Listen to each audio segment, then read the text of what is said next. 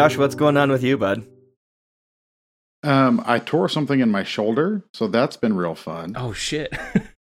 Yeah. Oh, no. When did that happen? I think on the way back from Chicago. I don't know what I was doing, but something got fucked up, and now it's like raising my arm above about this point is real painful. I wouldn't recommend it. That sucks. Yeah. You don't remember injuring yourself? No, that's frequently how it happens. Like I'll have bruises, or like I broke my toe a couple years ago, and I didn't realize at the time until I went to the doctor, and they were like, "Oh yeah, you totally broke this," and then you let it heal badly, and now your toe's at the wrong angle. Things like that. Oh, Jesus. I think my Are you Mike Birbiglia? I And might you're be, yes. Just out there sleepwalking and like getting into all sorts of trouble. I very well could be. I mean, I would suspect someone in the house would notice at a certain point, but maybe they're all sleeping too deeply. Oh man, you're definitely the Amityville horror dad. If you're up walking Oh, around no. the house, Oh, creeping no. around in the middle of the night, and none of your Talk about family knows this. you're up. All right, you guys ready to get this thing started? Yeah, absolutely. All right, let me drink some water.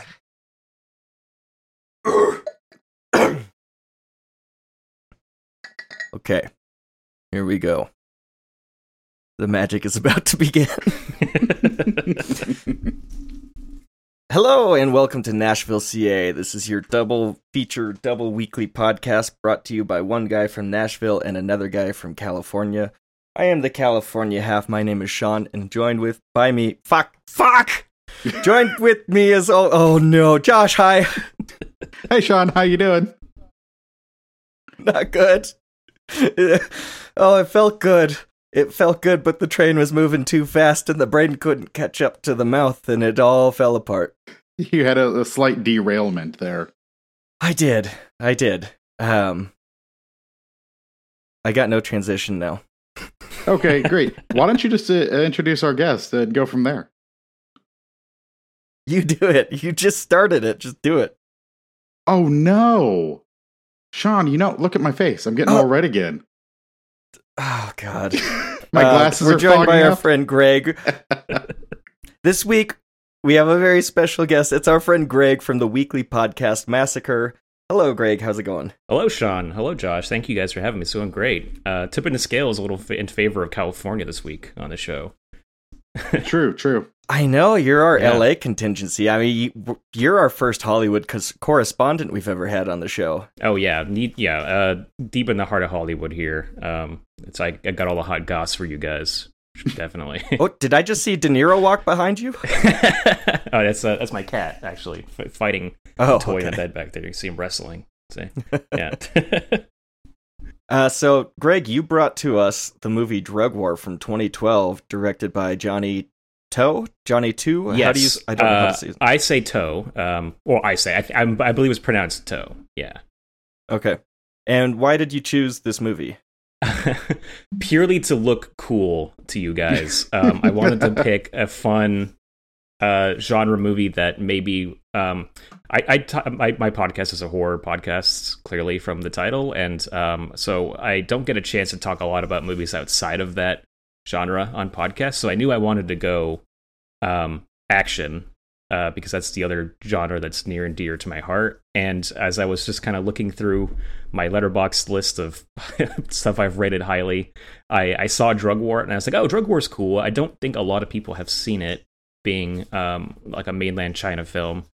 And I first watched it when I was in a college class, an international cinema class that was focused entirely on Chinese films, and that was a great class. It showed me a lot of movies I probably otherwise would not have seen, and Drug War is just one that stuck with me. And I watched it a few years since, and to me it holds up and is always a really fun, entertaining watch that I think is an interesting subversive action movie. So I thought it felt right for this podcast. Do you like sports movies? Oh man, yes, I do like sports movies. I've been getting into baseball movies in the past couple of years. I didn't watch a lot of them growing up. So but, my trifecta, I realized I really whittled down what my movie trifecta is, and it's horror, sports, and action, and those are just like my Mount Rushmore. And so I think you and I are soulmates. Yes, yeah. So do you like speaking of Robert De Niro, do you like The Fan, which to me is a blend of all three? It's a a sports horror action film. I like The Fan in opposition of itself. I think The Fan is a good bad movie. I absolutely agree. Yes. All right. The Hans Zimmer score with the synths, but then at the very end, Michelle Negabaraba, whatever that person's name is, they do this big old part where it's like, with this high mountain over the credits, and it's amazing. And so it just like, I leave that movie like soaring through the sky, even though it's like so dumb. So I love it. I love Tony Scott cocaine movies. The Last Boy Scout. Oh yes, I love The Last. It's another one that has that great sports bent to it for sure. He was in a sports mood in the 90s. Absolutely. Josh, have you seen these? I've seen The Fan. I've also seen Der Fan, which I don't know if anyone has seen the German movie. That's absolutely horrifying. We watched it during a horror marathon over here in Nashville. I do have Nashville friends, which I could use to build up the Nashville contingency, even though one of them recently moved to Florida, which I feel like is a betrayal. Former guest, right? Former guest Andrew Ford. Working for the Atlanta Braves organization now. We lost one to Florida. Mm-hmm. Pour one out. I've never seen Der Fan. What is Der Fan? Der Fan is about a young girl who is obsessed with a new wave pop singer, and he invites her back home, and everything goes downhill from there. It's a German film, so just that could get your wheels cranking on that. It's very very dark. And was Hard Candy a response to this movie and kind of taking things the other way? No, it feels like it might be the American version of it. Okay, I gotcha. Hard Candy was a good movie. It's fucked up, but Patrick Wilson's great in it. You just like Patrick Wilson, I think. I do and I don't. Sometimes he plays it to every man. He's just like too straight for me, and I need a little something out of him. And also, those Conjuring sequels, man, I don't get me started on. Oh boy, especially the third one. The third one, I was angry about it. I haven't seen the third one yet, but I am always thinking about, not in a good way, the scene where he sings Elvis to the kids and Conjuring 2. Yeah, that scene is just baffling. In the middle of this horror movie, you have this really. It's creepier than any of the ghost stuff that happens in it.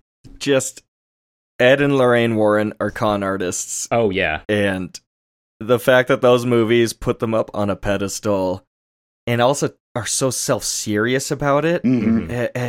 Vera Farmiga and Patrick Wilson are just so dull. And then people want to like make it about their love story and relationship too. I don't know. I'm so checked out on that. They turned them into Catholic superheroes, which is really bizarre. And, which is like my worst nightmare. Yeah, we talked about. We recently we've recorded an episode for the not Conjuring 2, Amityville 2, which is only tangentially related to the Warrens because of the Amityville connection. But like, we ended up talking a lot of shit about the Warrens on that episode too.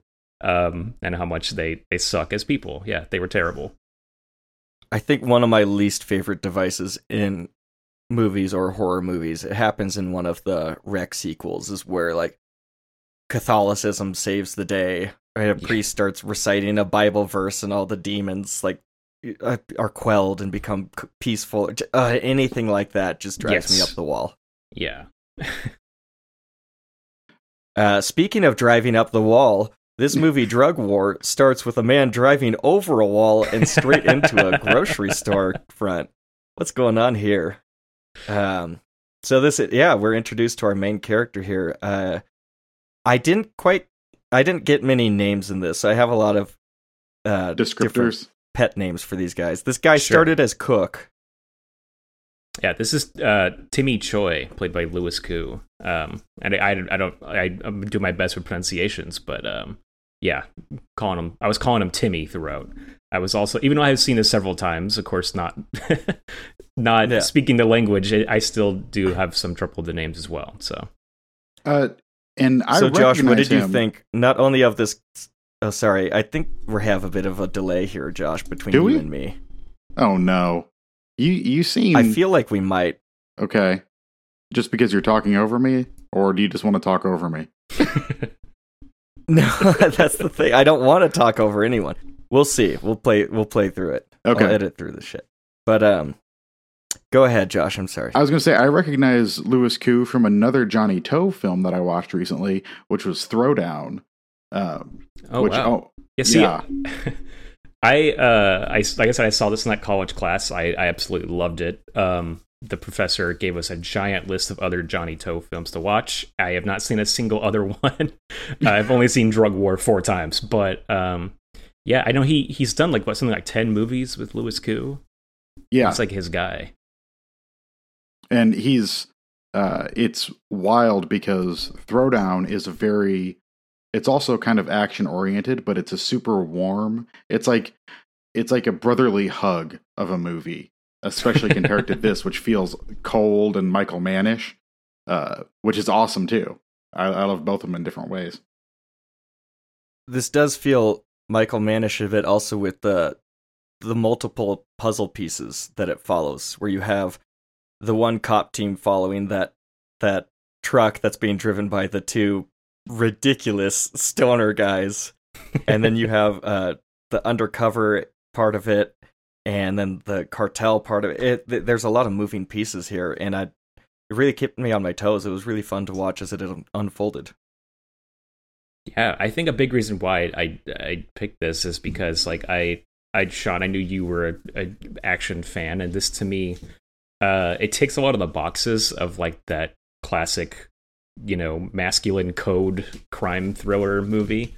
But it does something different with them, where it's like, it's got these elements to it that you'd expect, like with the undercover cop. It has a lot of the same beats as other undercover movies. But it kind of is like, it's got that cold detachment to it that, like, even when I think of like Heat, I think of that kind of macho brotherly love between Al Pacino and De Niro, which is completely absent in this movie. There's like a distinct lack of emotions between these players in this like cops versus criminals game. I liked that this movie wasn't melodramatic though, because he's only undercover for 72 hours or something. So it's not like he's investing himself in losing his identity and it's wreaking havoc on his family life, and we see like his broken home and all that stuff. No, he's out there pretending to be haha. Okay, I mean, haha as a character, it is one of the most ludicrous characters I've seen in a movie in a long time. He's such a funny character in a movie that does not have jokes otherwise. There's no other humor aside from haha. But then it's hilarious that the cop has to recreate that performance, which is so over the top and so preposterous. Yeah, and he nails it. He does a fantastic job. Josh, what you got? Right off the top, I called Timmy Car Crash for half my notes. And even though I realized, like, early on, after they catch him, they point out his name is Timmy. He was still Car Crash to me. So the explosion that starts this movie that's not seen, that kills Timmy's wife and her brothers, was that just an incidental meth lab explosion, or was it implied that there was nefarious? Okay, it was just, to me, it seems completely incidental. It's just a risk you take manufacturing meth. Yeah. I like that the cop was able to smell his hand in the hospital when he's in the hospital bed and be like, oh, he's a drug maker. Mm-hmm.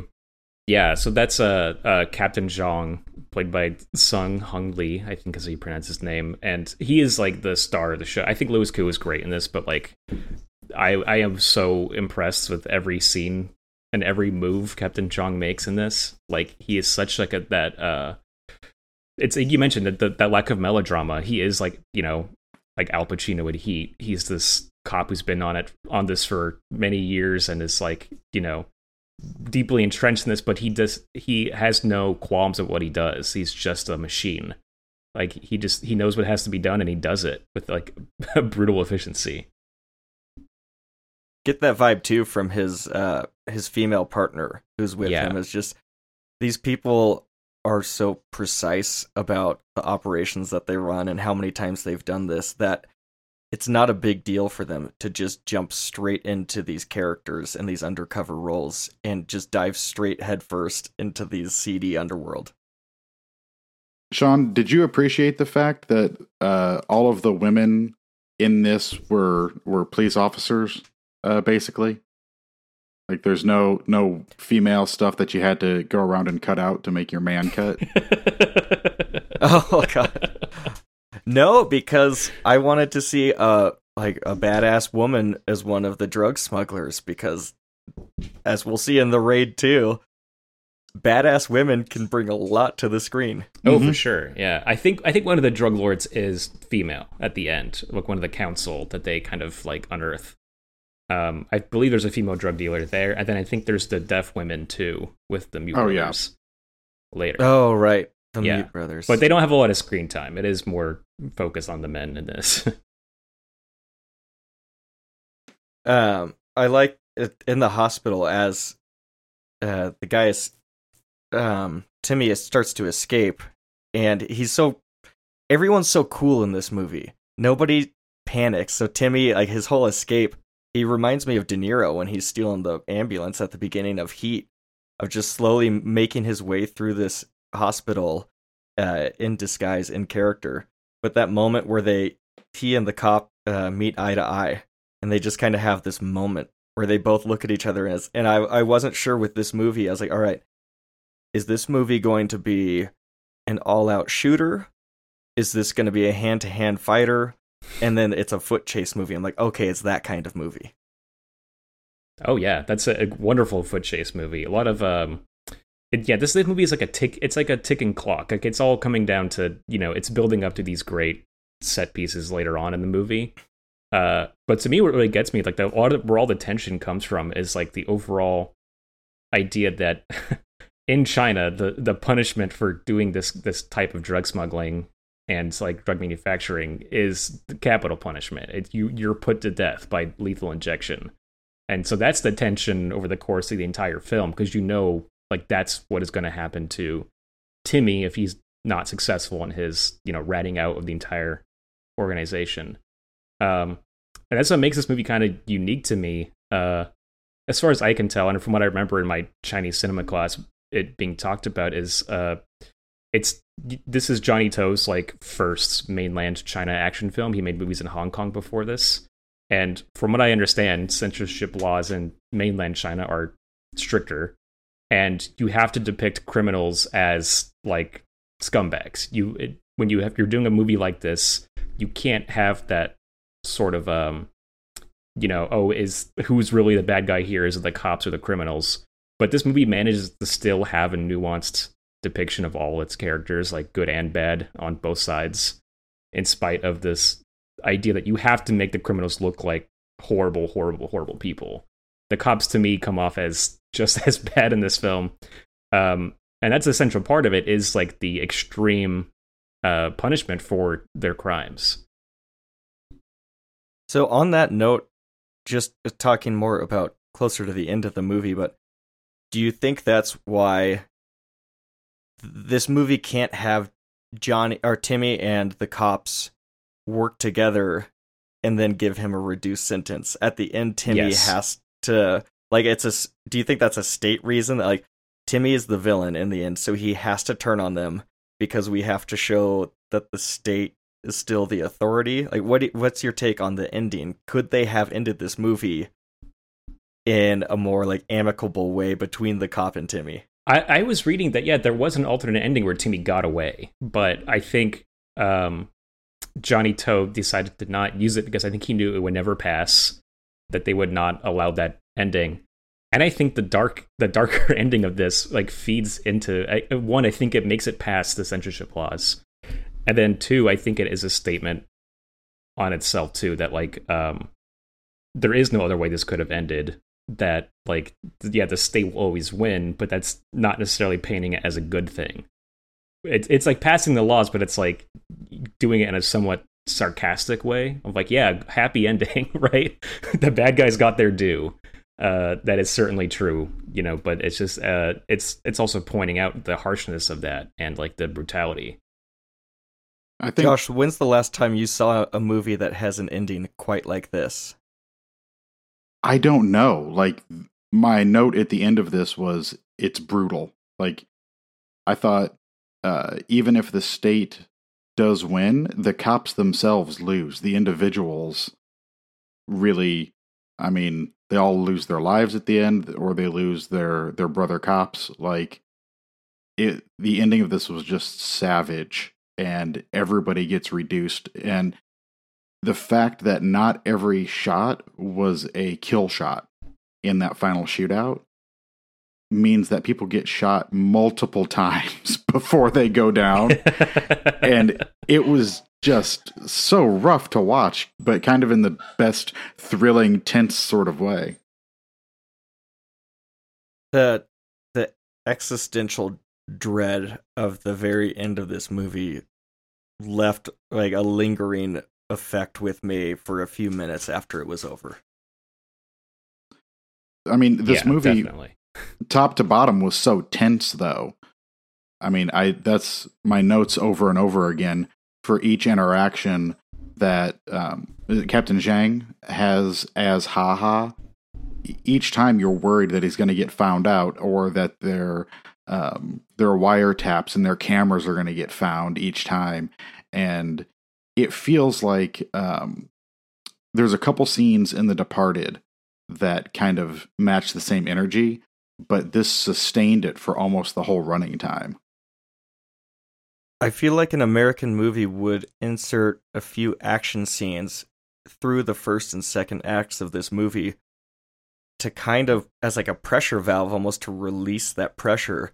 But this movie, it just keeps slowly building and building, and then you get like the tension of the scene where he's forced to do lines. That was one of the more tense scenes in a movie I've seen in a while again, and it just because of the hour of build-up leading up to that moment, and they gave him his fake Coke or whatever, and they think they're smart, and now it's just like it's a moment where he has to do this, and you see the repercussions as he's potentially ODing, and then you get like the Jacob's Ladder bath scene. Mm-hmm. It's just a crazy movie, dude. It really went ways that I don't think most American movies would go. I really feel like the that push and pull between the extreme high tech nature of the cops, but also you have like kind of the street level smarts of the drug dealers working against them. But you also have the drug dealers with all this money, and they have all of these human resources where the people kind of keep coming and going, as opposed to the cops. Like, you get to know the small cadre of cops that is on this case, and you know, you get a little bit of insight into each of them, I feel like, through their actions. And there was a great shot where they are they're mourning the passing of Timmy's wife, and they're burning the money at the same time that the cops are trying to scrounge up gas money so that they can tail the bad guys. And it's like there's a shot on the screen behind them, like handing over like $15 of just $100 bills burning in this can, and you get like the total difference between the lifestyles of these two extreme people. Yeah, I love that tribute scene, because like that is the most emotional this movie gets, is that moment when things are allowed to slow down, and Timmy for the very first time talks about the death of his family. And it's interesting. We mentioned already, but that lack of melodrama, it really did stand out to me this time. There's a line right in the beginning too, because it kind of opens when we meet Captain Zhang. He's performing a bust at this traffic stop, and the guy that he busts is is like expelling drugs from his body later on. And he's talking to Zhang, and he says, "You betrayed me." And Zhang's response is, "I didn't betray you, I busted you." And when I think you mentioned The Departed too, and I think about like the melodrama, which I love The Departed, and I love the Chinese original too, but those movies are so caught up in like people getting emotionally attached to their jobs, like getting in too deep emotionally. And here we have a character that is able to just like turn that switch on, turn it off. Like he's embedding himself in this world, but he's able to instantly come out of it with no emotional attachments and put these people to death. Like he knows what he's doing, and he knows the results that he knows where he's sending these people when he busts them. But there's still just that cold emotionality to it. And then we have the scene where the criminals are the ones being more, emotional, and actually it's taking a moment there to like sit and remember the dead and burn money, like the thing you wouldn't expect criminals to do. To take all this that they've earned and realize, like, this is a greater cause, like remembering these people. Yeah, and it goes to show this team in this warehouse, Timmy and the Mute brothers. They're a tiny little family. It's a weird family, but they're very close, and they're like emotionally supportive. And when they have that meal and drinking sake, and I thought Timmy's acting in the scene was really good, as he's got tears rolling down his face, but he's still, it's the struggle of his grief, but also still being in complete business mode of, just because that happened doesn't mean I can just stop. I have to keep working. Yeah, and it's like his one moment of self-reflection too, where he realizes, oh, I immediately sold these guys out when I was in prison. Like one of the first things he says when he gets caught is, I have 2 apprentices, I will give them up, and everyone else, and Brother Lee and Haha and everyone, they're all on the chopping block because I want to survive. I thought that was awesome. This movie... Oh, sorry, Josh. I was going to say, I thought that Go was ahead. awesome, the fact that he starts out as kind of a weaselly character, and then through all of his actions, like, you start to respect him, and then his turn in that last act where he, breaks the monitoring device that the cops have planted on him, and goes against the cops and tries to warn all of the smugglers again. And then, like, you kind of respect him for sticking to a code. At least, like, he's picked a family, he's picked a side, and he's going through with this major action. And then at the very end, he's a weasel again. He's trying to sell out everybody to protect his own ass. A mid-action scene, he flips again when he throws his hands up and he runs out to the cops in the middle of the street, and it's just like, I'm giving up. He cannot stop switching sides. Yeah. Mm-hmm. No, this guy hooked me. I got hooked and baited a few times where I thought, all right, he's giving it up and he's going to work with the cop. And then I was like, oh no, he's actually double-crossing the cops and he's still loyal to his family. Oh no, Timmy only cares about himself in the end. And that's basically his whole thing is just this one dude's survival. And in the end, he doesn't give a shit about anyone else. Yeah, and it really stands out to me compared to other crime thrillers where they make such a big point about loyalty and like the inner turmoil that causes in people. But it really is like Timmy has these arguments with himself for all of 5 minutes, and then is able to switch sides and betray people and throw people under the bus, including his godfather and his brother, like the people closest to him. It doesn't matter. He's gonna, orchestrate to get them killed by the state, essentially. He killed Uncle Bill. Yeah. This is our second Uncle Bill, Josh. Oh, yeah. This one is not nearly as insightful as our previous Uncle Bill, though. Who is the previous Uncle Bill? Have you seen American Movie, the documentary? Oh, yes. Oh, Uncle Bill. Oh, yeah. Yes. Now, this Uncle Bill could not be more different. Josh and I still talk about American Movie, I'd say once every 5 episodes or so. It's come up in the ones I've listened to, yeah. I mean, with good reason. That movie's incredible. The whole the whole transaction at the intersection where everyone's stuck in traffic, and there's like 4 different vans, and there's people running back and forth from the vans with briefcases full of money and drugs, and Uncle Bill's in one car.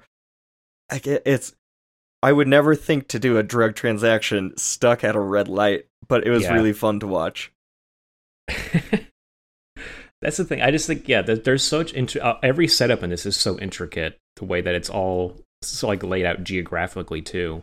Like I love during the club scene when you have all of the drug smugglers down in the main floor of the club with the meeting with Uncle Bill going on upstairs, and the way they're cutting between these two areas as that deal is kind of going awry, and the cops manage to kind of like, to smoke out the drug ring. Like I just think it's really well done. And then cutting between the different vans and the traffic stops, like he really does manage to use like the geography of these to like, maximize tension. I was never confused as to where something was happening. I feel like unless you're supposed to be for a little surprise or something to happen, but for the most part, it's just it just flows so well, and there's so much intercutting between the cops and the smugglers at their different points of their hierarchy, and then it gets really intense towards the end in that last shootout, and especially once Timmy gets handcuffed to the car, and he uses the Timmy trying to break his own hand to get out of the handcuffs. Oh man! As like punctuations on the rest of the action. It's like as something else happens, you cut back to that, and you just get a few frames of him slamming that car door, and it's so intense.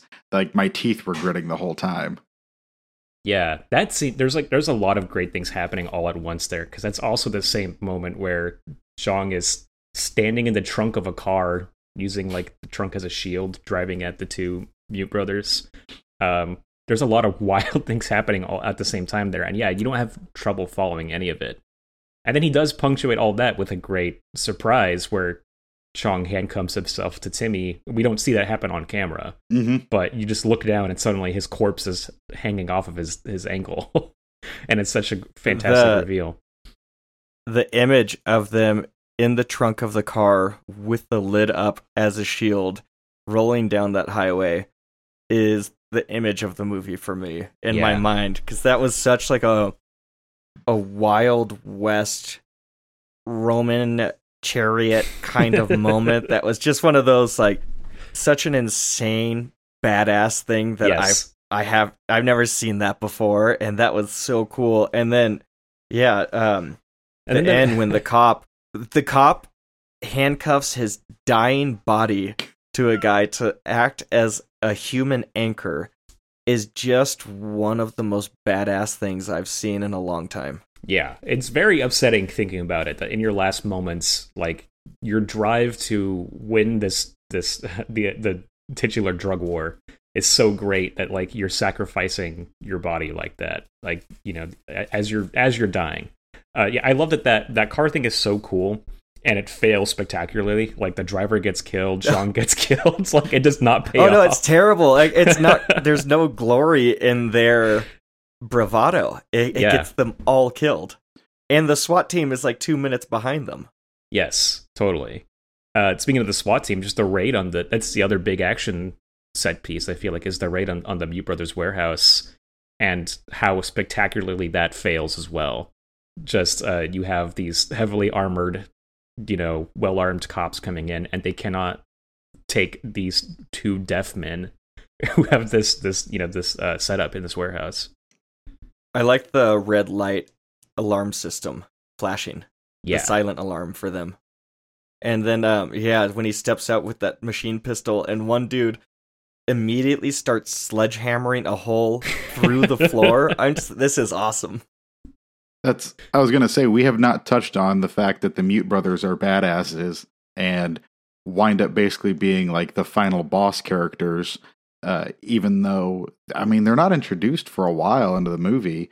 Actually, as people, we hear about them, and then they seem kind of daft. Like, they're always kind of bowing and curtsying themselves to Timmy, like he's their master, and it seems like, oh, he's going to save us and he's our good guy and everything. And then when it comes down to it, it's like, no, they get the job done. And that whole sequence, and they are moving in lockstep. And the SWAT team, as soon as their ranks are broken, are just scattering in chaos. Like they're trying to get back to their formation, but you just see them like hiding wherever they can. And the Mute Brothers know they know the inside of their warehouse and they know exactly where to go. And they're like, that shot of the two of them staggered, like kind of walking across and taking those guys out is just so cool. Yeah. Today is an episode about badass siblings. Oh, seriously. Hammer Girl and Baseball Boy in the second movie. Yeah, and whether or not how melodramatic a movie is about going undercover. Because I do think this is a really fun counterpoint to the other one. That was a really, really great pick, Sean, because there is a lot to say about this movie's lack of emotions, and then next movie's, like, the melodrama that brings out in all of its various machinations. It's so much more. Oh, yeah. Yeah. That movie is like all heart and wounded men, yes, and insecurity. I thought it was a cool counterpoint to pick the Raid 2 to this, because this is such a straightforward procedural until the third act, and then it really, like, literally blows up. But I thought it was cool to see a movie that was able to create a similar vibe of like tension and excitement without using violence. Yeah, that's a fantastic point. There's really, there's two big action scenes. There's the warehouse, and then there's the final shootout in the street. And everything else is just these like Hitchcockian, will we get discovered? There's like there's a secret in this room that we're trying not to let out. And like, will someone figure it out? I want to say too, I'm just realizing with that whole the Mute Brothers action scene where they escape to the tunnel, and they're asking, because this almost gets Timmy killed, in spite of him literally saving Zhang's life by telling him how to deal with the overdose and everything. They're like, well, you probably betrayed us because they got away. There was a hidden tunnel, and Timmy says he didn't know about it, but I am just realizing he could know how badass these Mute Brothers are. And he might have known they're going to escape. They have contingencies. They have ways out of this. And so it does make me think, like, was he just kind of working them to a place to get killed by the Mute Brothers? Or was he genuinely trying to turn them in and sacrificing them so he could live? Or does he not care because he's just out for himself? And yeah, if everyone else kills each other. He's a man that uses children as shields. Eventually he gets to that place, yeah. He goes full Sizemore. That's the other thing, too, is that the fact that he sets up this last action scene to take place literally right in front of a school as kids are getting out. And he puts the cops in this position where it's like, okay, well, you want to kill all of us, like, do it right here where these children can see and are going to be collateral. And they go through it anyway. They have this full-on action shootout in front of the school with kids around. So in a similar way to the shootout in Heat, it's on these cops. This is not the time to engage in full-out like military warfare in the streets, and their bravado costs like so many casualties. My dog is outside barking like crazy, but he's with my mom. I need to shut the window or something. Hold on one second. Okay. Sure. Greg, what's on your coffee mug? I keep seeing you lift it into frame. Oh, this is an Action Boys coffee mug. Oh, nice. Figured. Okay. Yes. Appropriate talking now I'm about going to the bathroom. Okay. I've got a Central Cinema sticker from Austin. Oh, nice. And then one of George's stickers on here. Oh, that's brilliant. I need to shore up on my Trustees podcast merch. or theater merch. I have a shirt from Central Cinema. I love. You're in Nashville. Do you go to Central Cinema? Have you been there? No, I haven't. I want to go when they do like an all-nighter or a mini marathon kind of thing. Yeah, so many things he posts about I am so jealous of. Yeah, yes. It looks fantastic. And I'm bitter. They do cool events over there. Our local theater, which is great, the Belcourt, used to do more of those, but they've moved a lot of that stuff to midnight movies now. And I'm 43. That doesn't. those get harder and harder to go to. Yes. Yeah. We should get some stickers or something, Josh. We should. Mail our guests a little care package. Ooh. Maybe like a bagel and a little bit of coffee or some of that hot sauce. See, when you said coffee, I was picturing like a brewed cup of coffee that we just put in the mail with like a lid on top and hope for the best. That'd be amazing. Here's your soggy brown box, courtesy of Nashville, CA.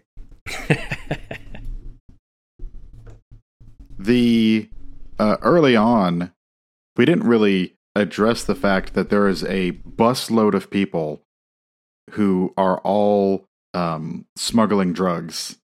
And I don't know if you've ever seen the movie Maria Full of Grace, which was about... Oh, no. I have. I was going to bring that up. Thank you for mentioning that. Yes.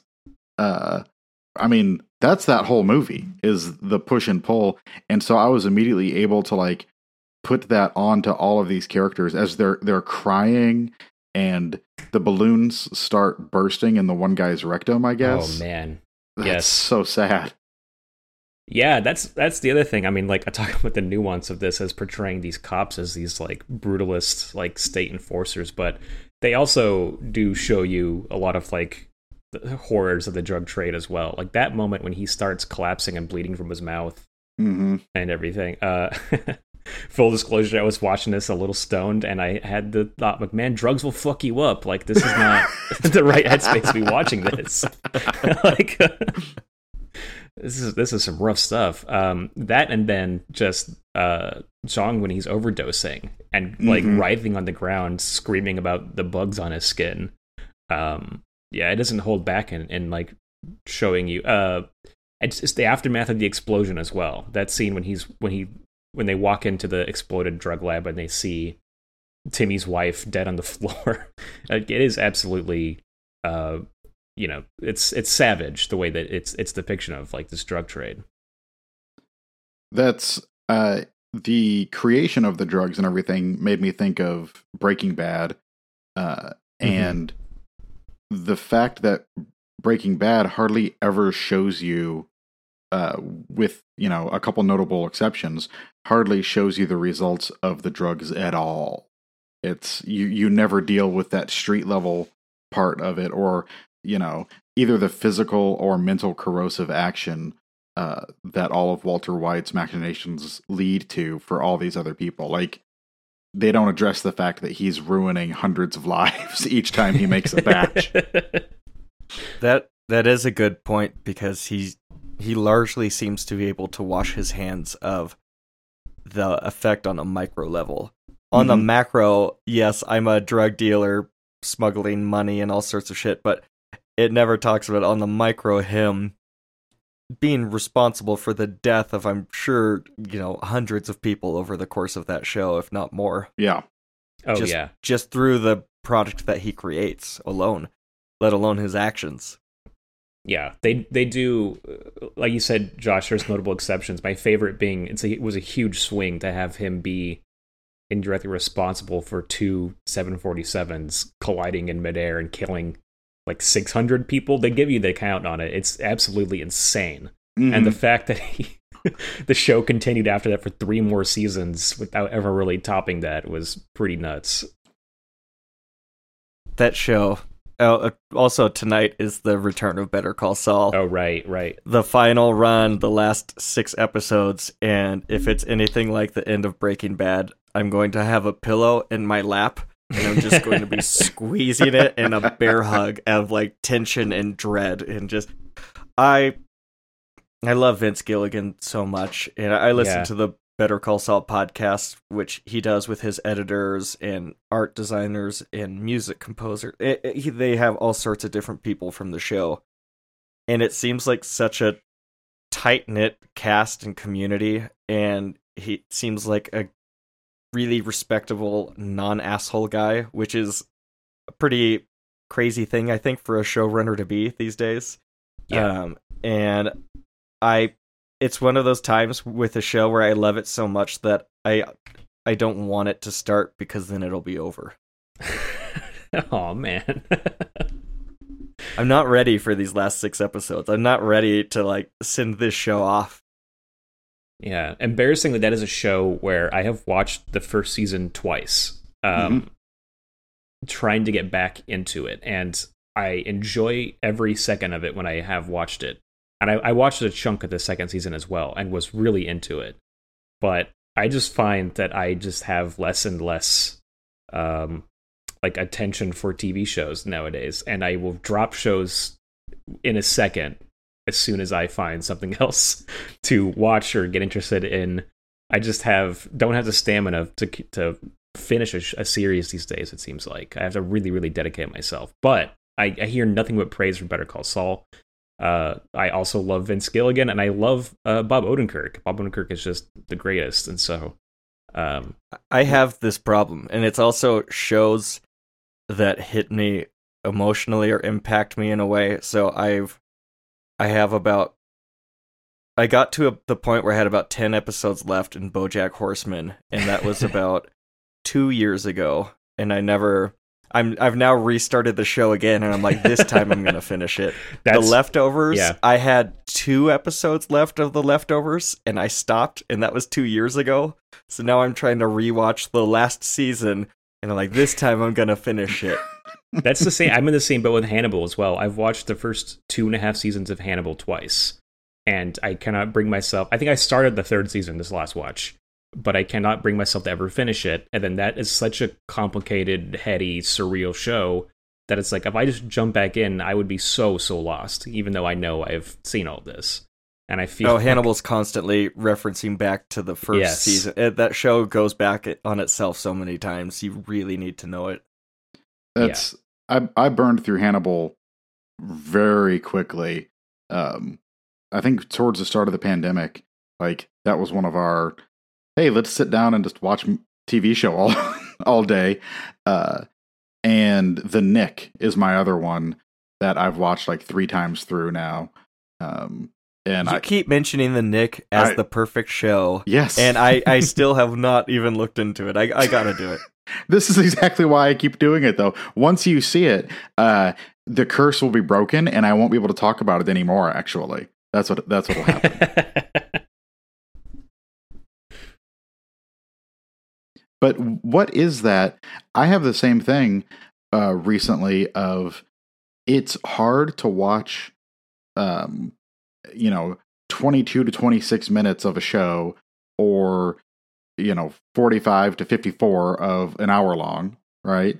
But I can sit down and watch 2 hours of a movie. I don't know.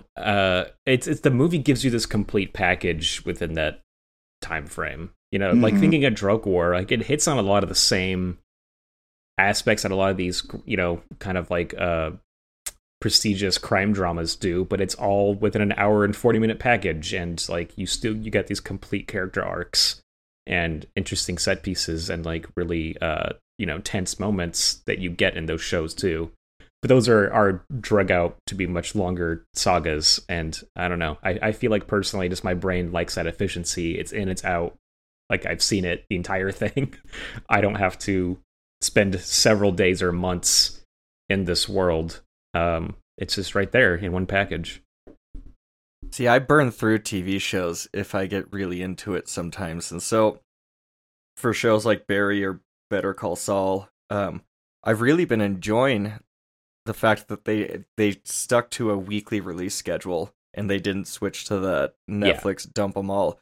Because that way on Discord we can have continued conversation about each episode and really dive deep into the show. And it also leaves me time to digest what just happened this episode and wait for the next one and just round out my thoughts about how I'm feeling about things, as opposed to like Better Call Saul, something shocking happens at the end of an episode and then immediately starting the next one on a completely different note and tone, because that show often does like fun montages to start episodes and things. It would take away from the power and the hit that had. Oh yeah, I feel like that binge model was fully a detriment to TV shows, and maybe is what partly turned me off of like watching so many of these. Is this like expectation to just get it all done immediately, and then you move on with your life, and then it's like, well, I barely even remember. I've tuned out so much of what I saw now because it was so quick and it was so compressed into this small amount of time. When you have to let these things breathe a little bit, and it helps too with like the cultural impact, I feel. It is how I think like Game of Thrones strung out its hype so long despite like a clear decline in quality. The fact that it was so you had to wait for the next one and you still had that time to talk about it still helped that show. Whereas I think if it was all dumped at once, people would kind of realize it's maybe not as good and move on. But before you could even finish it, people would tell you that the ending sucked. Don't bother. Exactly. Yeah. Give it a shot. Instead, everybody had to watch the ending out of curiosity because it all was happening. Yeah, it's all happening week to week. I'm still annoyed by it, and now that HBO is doing like what AMC did with The Walking Dead, where it's like, oh, people are into this. We just got to dump all our money and just make like 5 spin-offs of this. And then the fact that Game of Thrones ended on such a lackluster note that fans lost all motivation and passion for the show. I'm really curious now, because now these spin-offs are coming with, I think, like such little hype and excitement, at least as far as I've seen, that I feel like HBO might have really shot themselves in the foot here, greenlighting things before their show was even done. Oh, totally. Yeah, I do have a few coworkers that are pretty excited for this spinoff, which surprises me, because it's like, I remember you guys really hating the ending, but I think it's not the same showrunners, right? It's not Benioff and Weiss. So I hated the ending because I was one of those guys with Game of Thrones that would like rewatch the entire show before the next season premiere, because the show was so dense that I wanted to get it, and I wanted to understand the nuance of these characters and everything. And then for it to just like all crumble apart in my hands, I was just like, God damn it, no! I put so much time into this. Oh, I read the books too. I read the books. I went back and re-listened to the audiobooks after reading them. I was all in on this franchise that likely will never be finished. Right? I mean, I don't think there's ever any hope of the last 2 books coming out with like a yeah. So that's it. All that time I poured into that franchise. At one point in Drug War, a man eats a hard-boiled egg in the backseat of a car. Josh, can you think of a worse car food than a hard-boiled egg? Maybe like a bowl of soup? I think cereal. Cereal would be notoriously bad. Anything that's got a lot of liquid. Too. Yeah, a lot of liquid component to it. Yeah. Have you seen the Sunny in Philadelphia episode where Dennis drives around eating a bowl of cereal? That is why it came to mind. I immediately thought of him eating cereal while driving. Yes. You hold it in one hand and drive with the other. Interesting. Yeah, I know. Pretty mind-blowing stuff, isn't it? Then I stop at a stoplight, and once I'm stopped and everything is safe, take a bite. Oh, God damn, that's so funny. What about a durian? Oh, okay. I can see that. Or one of those. What's that Swedish fermented fish in a can? Yes. Or the fermented shark that they do that smells like urine. Book right now, and like all of every single natural disaster that could happen has happened, and money doesn't have much money or value now. But one guy just has like a shark fin factory, and you can buy like a gigantic boat with 500 shark fins. Jesus Christ. I know that right now on social media I've been seeing Eli Roth, I think, it's either a documentary or a series about like the shark hunting industry coming out. Like he's a very vocal like proponent of not killing and hunting sharks. And yeah, it seems like he's doing some really interesting work right now in shark conservation. Have you guys seen Open Water? Oh, yes. Mm-hmm. Yeah. Did not really care for a lot of it, but it was interesting. No, but the ending of that movie, this was not implied, and I don't think this was what the director was trying to do, but the ending of that movie shows sharks on the dock being gutted, and then one of them has the camera in its stomach. And for me, I was taking that as like, yeah, we felt bad for these people, but in like the movie vilified these sharks here, but then look at what we fucking do to them. And who's the real monster at the end of the day? That is not the intention of the movie, but that was what I took away from it. And that's all that matters. That's the conclusion you I came hate to, that movie. I hate that movie because you can't make a movie based on a true story where nobody knows what happens and then just say what happened. Like there's no evidence that those people were killed by sharks, and then to make money off of that, and this falls back into my whole complicated relationship with true crime and turning that into entertainment and making money off of it. You know, Gorley and Russ talking about Jean Benet on their recent episode. I was just like, what are we doing here, guys? Come on now.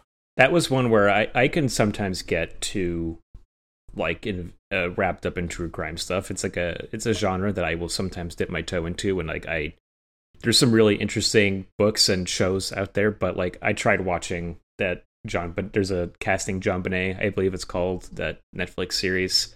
Like I got like 30 minutes into that and I was like, this is too heavy to me. This is too real. Like I can't justify like spending all this time learning about this because it just is too sad of a story. Yeah.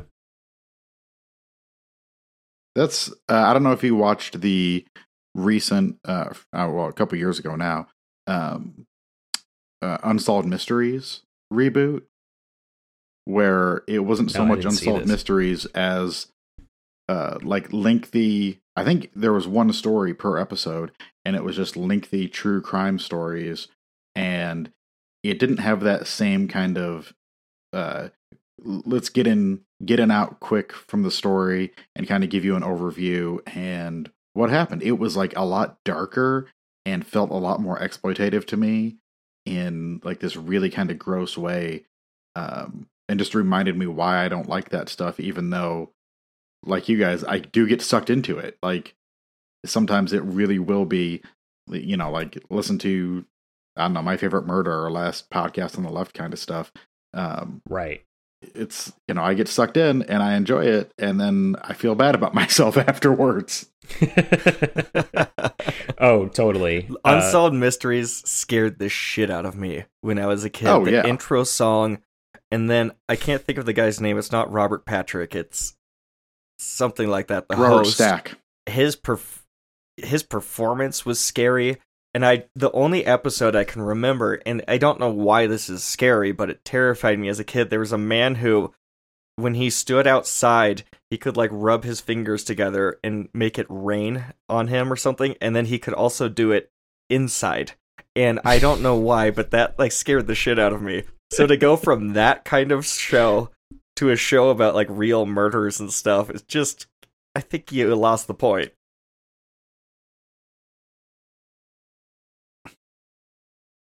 Speaking of losing the point, we are way off topic here. You guys have anything else that you want to talk about here? I again, this movie, like the nihilism kind of at the end of this, that violence is just terrible and it takes everyone down, and especially there's that one of the cartel leaders and I think his wife are sitting there and she gets shot and she dies trying to put her boot on. Oh, and it was the death of such a basic action. For some reason, that really shook me. I don't know why. It's one of those... there's some Go ahead, Greg. No, I was gonna talk about something else. Go ahead. Yeah, go ahead, Josh. If you got something else on the Okay.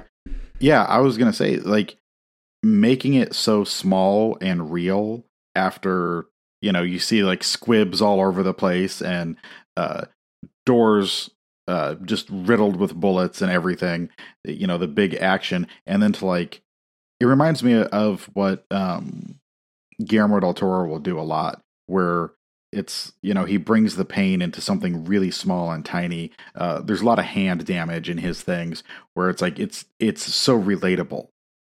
And I think that that's what makes it painful. Seeing somebody shot 15 times, that's unfortunately becoming more and more common, but it's not something that everybody can relate to. But that kind of slow, almost falling asleep sort of death feels so realistic and impactful that he doesn't even show her like bleeding out. There's no close-ups on that or anything. It just happens. And it was very sad, even though I hardly know that character. Yeah, she's a real minor point, but like, and it's all happening at the same time. We've talked about this with like the car thing, and that being intercut with him smashing his hands to get out of the handcuffs. But that's all intercut with other major characters dying horribly in this shootout. And I think it's just before that when the female officer gets run over by the car. God. Which, in contrast, have such a quick. But it's fast the way it happens, but then have her then get backed over. It's so cruel and fast compared to like the kind of slow death she has putting the boot on or taking the boot off. Like the fact that these are all happening at the same time and all landing with this impact is really wild to me. He can pull that off. Timmy hotwiring that bus and then pretending like he's going to give them all a ride to get out of there just to draw them out. And then bailing was such a dick move, but it kind of made me laugh because it's like, you are such a fucking rat, you piece of shit. Oh, yeah. I mean, I kept thinking about how much of a rat he is just the entire film. Even as he's being executed, he is still rattling off names and people he can give up. Man, this ending with his lethal injection, it was just so haunting. And yeah, that desperation in his voice, basically trying to unleash his black book, like the Pandora's box of every single shady person he knows, and it's all for nothing. And I used to be like, when I was younger in my teenager years and stuff, I was pro capital punishment until I grew older and did more research about it, and the fact that innocent people have been put to death under it. It's just the fact that we're still doing this, especially, I mean, in this case, he's an extremely violent drug offender, but the fact that they're doing this to all over the world still to non-violent offenders, it's just really, really shocking to me. Yeah. I think it is crazy because this movie, like I said, it was made under some strict censorship laws, and yet it still manages to come out criticizing the state and their practices, because you see how horrific his death is, and the fact that he is so willing to do whatever he can to avoid it. It just goes to show it does not really work as a deterrent for violent action or violent crimes. Things get more violent because of his desperation to not have this happen, because he knows what the punishment is. What you said there is interesting, that it seems to be a critique of the state, and yet it's also the only ending that the state would allow. Exactly, yes. Yeah, and the fact, too, that he is being... I mean, it's the irony of him dying by lethal injection is that they're killing him with drugs, right? Like, that... Oh yeah, we can manufacture and do this, but only the state has the power to actually like use them. Yeah. Wow, that's really good. Yeah. That's very good. I fully admit I had read that in someone else's Letterboxd review. I cannot take credit for it, but I do think it is really fascinating. And yeah, but then it makes you think too. Like watching this, I've seen this a couple times. Of like something I thought about this time was when they bust Ha Ha. which is such a small moment kind of in the plot. Like, the real HaHa disappears for a while, and then they have a meeting with him later where they finally bust him. But he's going to the same fate. Like, he is also being taken off to be killed by lethal injection. And what he says to Louis Koo as he's being taken away is he's like, I will kill every single member of your family. And that landed this time because it's like, well, they're all already dead. Oh, yeah. And I think that's an interesting motivator when you, especially compared to the Raid 2, where we learn a lot of the motivations in that movie end up being family or like loved ones.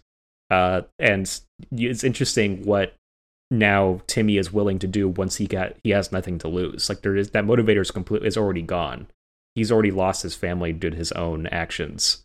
Of like entering this drug trade. So, I feel like that ending and the lethal injection aspect like cast a whole cloud over this film that adds a lot of like I think you mentioned earlier, Sean, a lot of existential dread that really lands at the end of it. Josh, do you have anything else for this movie?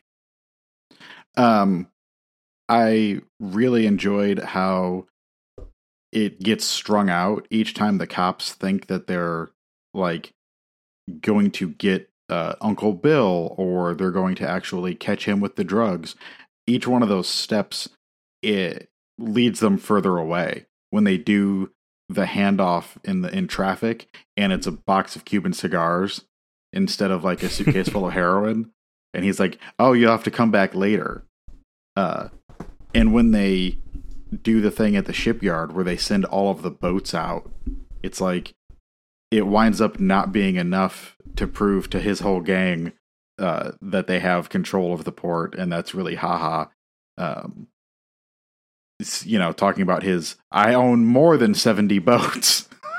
I just loved that detail. I did think, movies do different ways for a gang member or a gang leader to show their power. Mm-hmm. And I thought that one was a cool way of just orchestrating the departure of all these boats. Was a very neat way to demonstrate that. Yeah. I love their late introduction to the movie, but the council of drug smugglers that they learned that, Uncle Bill's are front for. I love how bumbling they are, because that whole thing of move all the boats now, it's not their plan. That's just the drugged up nephew of the fake Uncle Bill who just yells it out.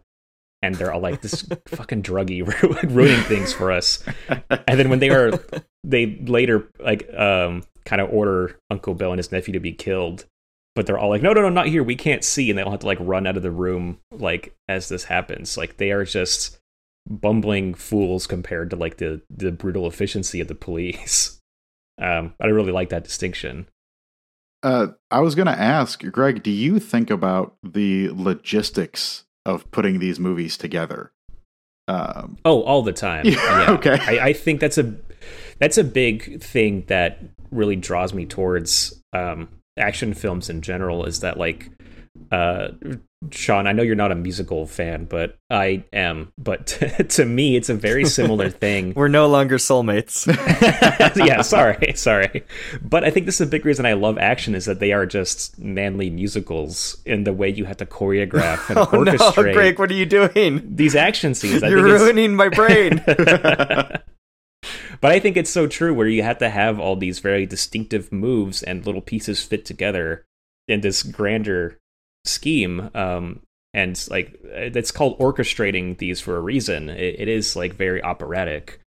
One of my favorite films, I'm a massive Brian De Palma fan, and anytime I watch his movies, the good ones anyway, they always end up in a very symphonic place to me, where it is all these little pieces happening at once, falling at just the right time to create this grander scene. I think that this movie, it all of it works together to create such an interesting piece. And like I said, very subversive. I was speaking of what's on my mug, the Action Boys. Recently, I watched Dirty Dozen for that podcast, and they talk about how that is a film that is coming out in the 60s, and yet it's depicting the successful military operation, but it's very submissive in the way that it makes you empathize with like lowlifes and like criminals who show like the inefficiencies and like the harsh bureaucracy of the US Army. It's like this great action film, but it's not, painting like the US government in a good light at all. And this is a similar thing where each of these little pieces come together to paint a very unsympathetic and like brutalist depiction of this drug war in China, where both sides are populated by just like cruelty and nihilism and like entropy. Like, yeah, to me, it's also very symphonic, this movie. Real quick, do you think Mission to Mars is one of De Palma's good ones? I have not seen it yet. It's one where its reputation is keeping me awake. I want to love De Palma. Watch it. I watched it. For the first time, I was surprised at how well it held up for me, and it worked for me. Wow, all right. The cast is pretty stacked, and there's a lot of De Palma shots and stuff in it. I don't know. I really dug it. And the CGI, there's like one bit of dodgy CGI, but for the most part, it actually looks surprisingly good for a 22-year-old movie. Okay. See, I just had a similar reaction to watching Raising Cain, so maybe I shouldn't be too worried, because like that one I had not heard great things about, and then I saw it and I was like, what is not to love about this? This is just classic batshit insane De Palma stuff. That's what Mission to Mars gets to. Yeah. Okay, awesome. Wonderful. I'm sure I'll love it then.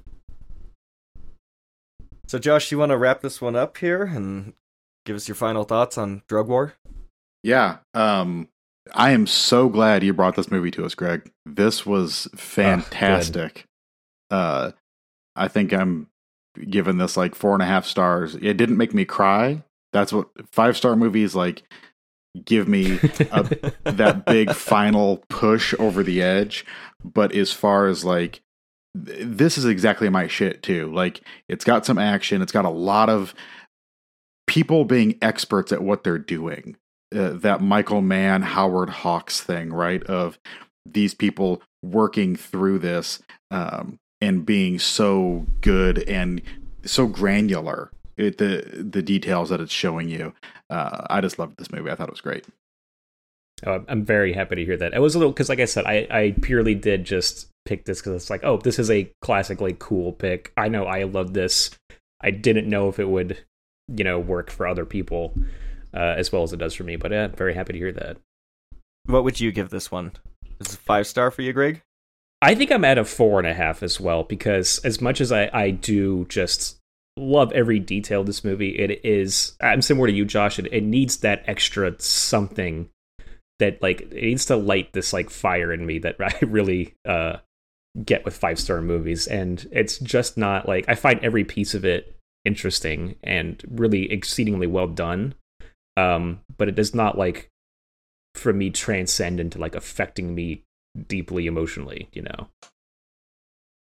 As is the case with this show, often our conversations elevate the movie, and so what was like a 4 out of 5 is I especially after talking about it now, I really loved this. I think it's a solid 4.5.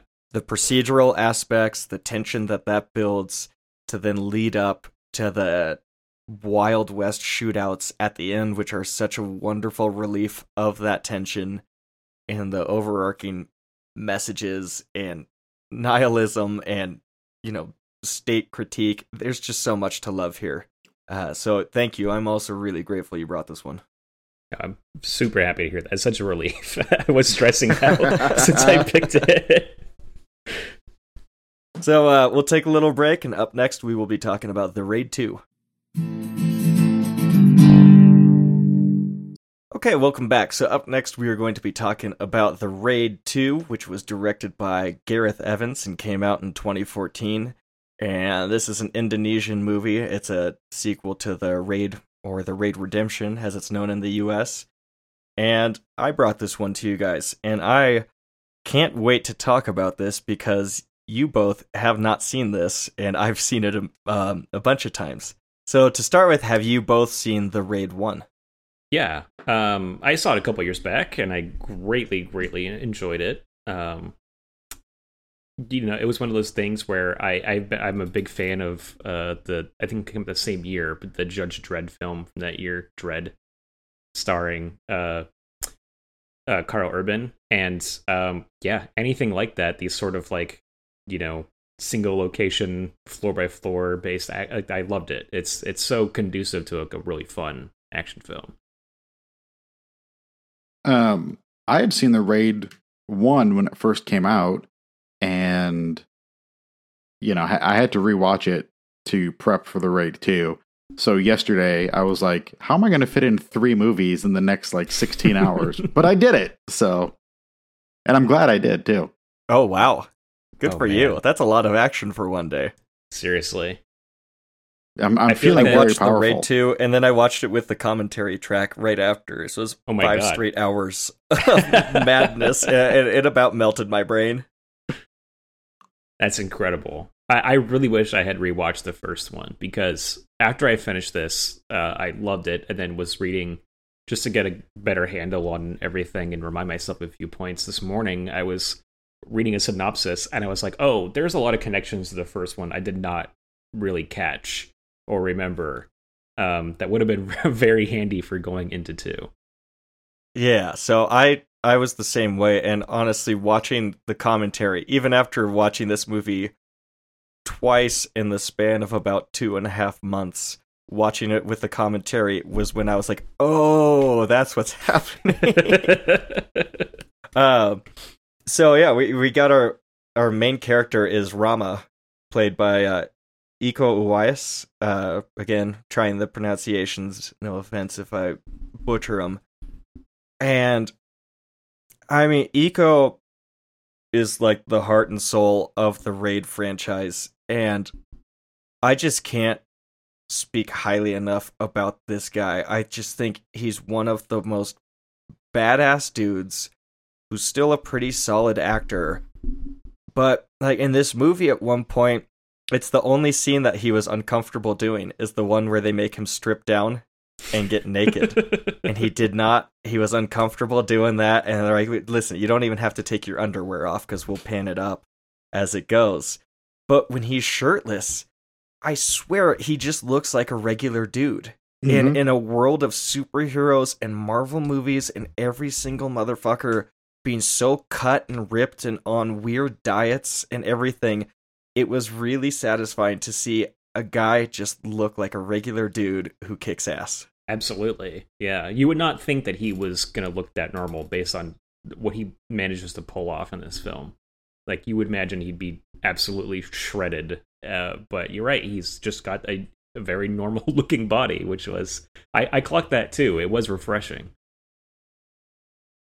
And so, this movie is actually pretty similar to Drug War in some ways, as far as the whole idea of going undercover, but this one definitely goes towards the more melodramatic route where you're undercover for a long time.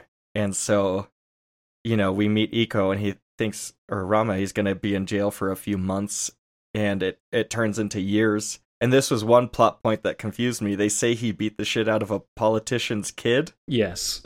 To get into jail. And that was a filmed scene that they just skipped past and decided that due to the pacing of the movie and how long it is, Evans, especially after the Raid 1, he started the movie slow because he wanted to let viewers know that this is not going to be that same movie. This is not going to be a relentless, non-stop action fest. There's going to be plot and character movements and emotion in this one. I really loved that decision. Just thinking of my memory of the first one and how it moves at a breakneck speed and you get into it so quickly in that, and it just never lets up. But this one, like, I really appreciated it that it did take its time to build character, and it's really established like this kind of like epic that's going to be going on here, and all these various like character motivations and character relationships. Like, it does a wonderful job like putting all these pieces in place. Josh, what scene stood out from you from the Raid 1? Because thinking back on it now, that movie is so relentless that I really have a hard time taking it apart and like remembering specific scenes from it. So the two big moments for me are the super tense scene where they're hiding in the walls. And oh, yeah, that's a good one. the guy comes in with the machete and just starts stabbing through the walls. Oh yeah. That one. And he cuts Rama along the cheek, and Rama like grabs the blade to squeegee the blood off it as it's going back through the wall so they don't get caught. I'm like, that's awesome. Oh wow, I never noticed the squeegee aspect of that. That's incredible. Yeah. Also, that's so Rama still has that scar in this movie. And then the other one is really it's one of my favorite fights in the movie. The first one is the fight with Mad Dog, where it's the 2-on-1. And Mad Dog is the character with the long hair who the actor comes back in this. Mad Dog is I believe his name is Koso in this. Right. Yes. And I remember him. because He's got such Gareth a loves distinctive him. look. It was. I remember that he was in the first film as well. But I was like, I'm pretty sure he died in the first film, so this must be the same actor playing a different character. But yeah, he's a very memorable actor himself. So I clocked immediately. It's like, oh, it's this guy again. Yeah. Josh, does he die in the first one? Yes. Yeah, he's brutally killed in the first one at the end of that sequence. I believe he's also in, I think it's John Wick 3. I think he's in the final fight inside that whole glass art structure building thing. It's either 2 or 3. I don't remember which one it is. Right, but it's him and another actor from. It's not Iko Uwais, is it? But I believe it's 2 actors from the series are in one of the John Wick films. I can't remember. I did miss. There's a guy named Joe. I don't remember his last name. I refer to him as Hot Guy from the Raid 1. And he's like the main protagonist in Raid 1. And you get a little photo of him in this movie. And I did miss him being in this movie. Also, I highly recommend on Netflix, The Night Comes For Us. Yes. Which uses a lot of these guys. About this. It's so violent because it's a movie that's just all hand-to-hand combat and a lot of blades. And it's just so brutally violent. I don't know if the choreography is quite up to this standard, but it's still shot and edited. And that's like, to get around to it, this movie's stunning because I've never seen fights edited like this, which you just get to see everything. You get the flow of the fight, you get the choreography, you understand where people are. And it's so relentless, but it doesn't hide the action in the cuts often. And so you just get to see it. And Josh, I remember you mentioned to me like, oh, the Batman, the new one, it kind of does that. And it kind of does, but it also, there's like no light in that movie. So it's like you don't really have to cut away because it's so fucking dark, it doesn't matter. But this is just such perfection. For me, I've never seen fight scenes done better than in the Raid 1 and Raid 2. Yeah, and the way it escalates it in this one too, even doing all that with the car chase, which was the standout scene to me in this. Like the standout action scene, maybe aside from some Hammer Girl stuff, was that car chase and the way that they managed all of that. Not just one car being chased by but 2 cars with crazy action going on inside and around them, and not having it be confusing or like, not getting lost in all of that is such a magnificent feat of like editing.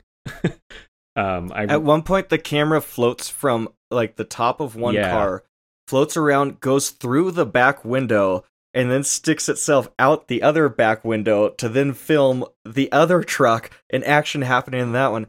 Josh, logistically, you like to think of logistics. Yes. What did you think of that car chase? Oh, that was the only part that I've seen of this movie because there's a famous behind the scenes where they show how they did all that. Okay, I have to track this down. Really? I need to see that. Oh, yes, it is. And I will spoil a little You bit gotta of put it that here. in the Discord. The part of it is there's a guy inside the seat covering inside Right. the car. I read that there's a guy inside the seat. Yeah. Yes. It's Oh wait, so they hollowed out a seat and put a man inside of it? yes. For what purpose? So when the camera goes into the car, he's actually holding it. They like hand it through from a rig outside, and then there's a guy laying on the running board on the far side who, I can't do it right now, but reaches up above himself and is shooting. And I'm like, how do you... I have a hard time shooting like regular fight scenes when we have a good monitor and everything is fairly stationary in one room. This, I have no idea how you know what you're shooting. You know, as your camera ops are handing this thing off from one to another like that. That's insane. And that shot, you know, he said the Indonesian people hated them as they filmed this because they were creating massive amounts of traffic in the area. Uh-huh. But they wanted to film, how could they make throw in something that's specific to Indonesia? And one of those things is that's a bus stop, I guess, on that median, Mhm. that aluminum and glass building that car goes through. Oh my god. And my god, that looks so badass when that car rolls through that thing and that entire building collapses upon itself. Yeah, it is truly spectacular. Like, talking about like drug war being, you know, symphonic or like, but this is just everything. It does break my mind thinking about having to set all this up and then pull it off on camera. Like, it truly is incredible. So Gareth Evans, listening to his commentary, it was a really great commentary track. It's on YouTube. I highly recommend it. He talks about fight scenes and action scenes needing punchlines, needing moments of elation or moments that the crowd will remember or laugh or cheer or anything. And so, for instance, in this car scene, there's the one punchline where cars are nose to nose and one car's in reverse, and the dude going reverse whips it around and the car goes straight into the median and the driver flies out the windshield. And Evans is like, well, in car chases, you always see the damage to the car, but I wanted to show that the driver gets fucked up too there. I literally, I had that in the note that like movies don't often do that. I have that in a note, and like really cool that he shows the driver flying out. Yeah. Or the other punchline in this was, he said, in the Raid 1, at one point, we triple tapped a guy in the face. And so how do we one-up that? So when the motorcycle rider is clinging to the side of the car, the guy shoots him with an automatic pistol like 25 times in the face. And it just... There's so many moments in this movie where I just make like, whoop! Kind of like, just like, I make noises watching this. I'm just so excited. It's thrilling. There was one point where this is much later in the film, near the end, but where I pretty much screamed when it happened. One of those little punchlines during the fight, at the end of the fight with Baseball Batman, when he's walking out of the hallway and then you see where the bat is, like yes, that it is implanted in his skull, and then his head tips over and like the bat like takes on the ground.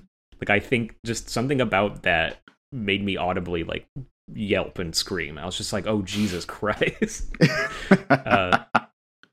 It's funny you talking about punchlines, because I just, a couple weekends ago, I went and saw Indiana Jones and the Last Crusade at the New Beverly out here, and that is a film entirely comprised of, like, punchlines, like, literal punchlines in those action scenes.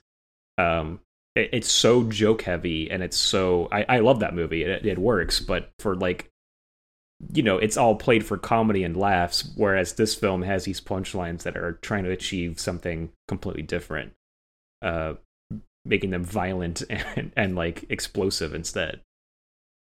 The Sean, you talked about. Go ahead, Josh. I was gonna say, you talked about how he wanted to differentiate this from the first one, and you see that in the opening shot, which he kind of returns to similar shots throughout it, this big, wide, expansive shot of the fields and the grave that they've dug. And it's just, even the framing and the architecture of these shots is cool. There's something about it. And I also think of the mud fight, where you get these slow motion shots of the guys falling back into the mud and the ripples that happen, like the splashing and the ripples. It's really beautiful. The first one was just brutal all the way through, and it's kinetic and it's frantic, and you get caught up in that. This one saves time for these other moments to, like, as counterpoints, and they often are those punchline moments, but they are just these really interesting ways to shoot action that they didn't get to in the first one, I feel like. Yeah, and just the slowed down nature of some of those shots, and it allows time for the audience to breathe, and more kind of like I talked about with Netflix dumping all their TV episodes. You need time to process what you just watched, or else it's just going to get erased from your brain if the next thing just rolls straight in. And, you know, if we look at, I talked about not being able to really distinguish the Raid 1 from itself. This movie, we have the toilet fight, we have mud fight, we have Hammer Girl on the train, we have Baseball Boy killing those two people, we have garage fight, we have kitchen fight. There's the car chase. There's so many different distinct scenes that are easy for me to remember and recall and think back on.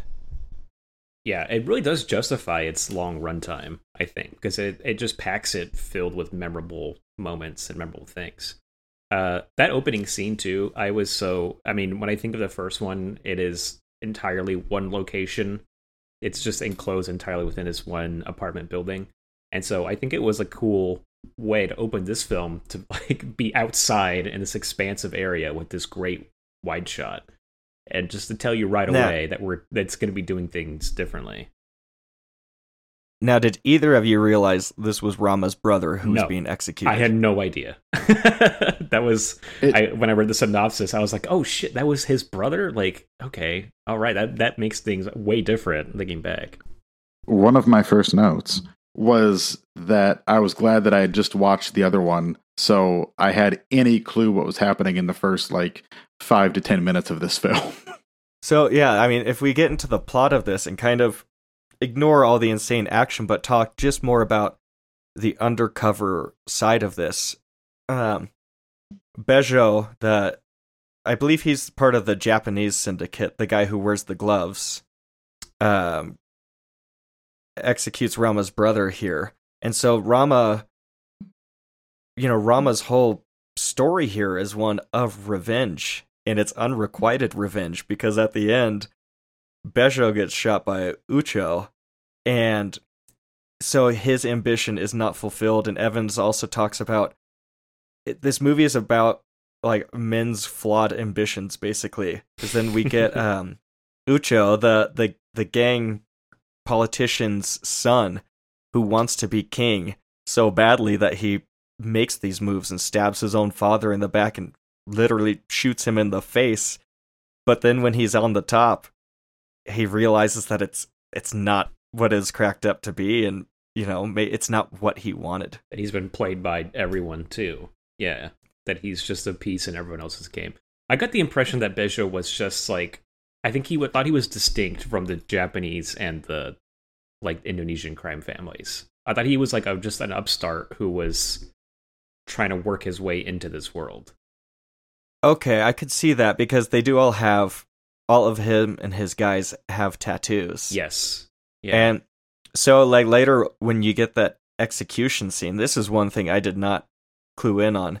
So, you know, during that prison mud fight, a certain group of guys are trying to execute Ucho. Rama thinks they're after him for being a cop or something, but they're after him, Ucho. And so Evans says that in that mass execution scene inside that beautiful ballroom, that those guys were basically willing participants willing to give their lives wow. for their boss. And I didn't read that at all No. on either viewing.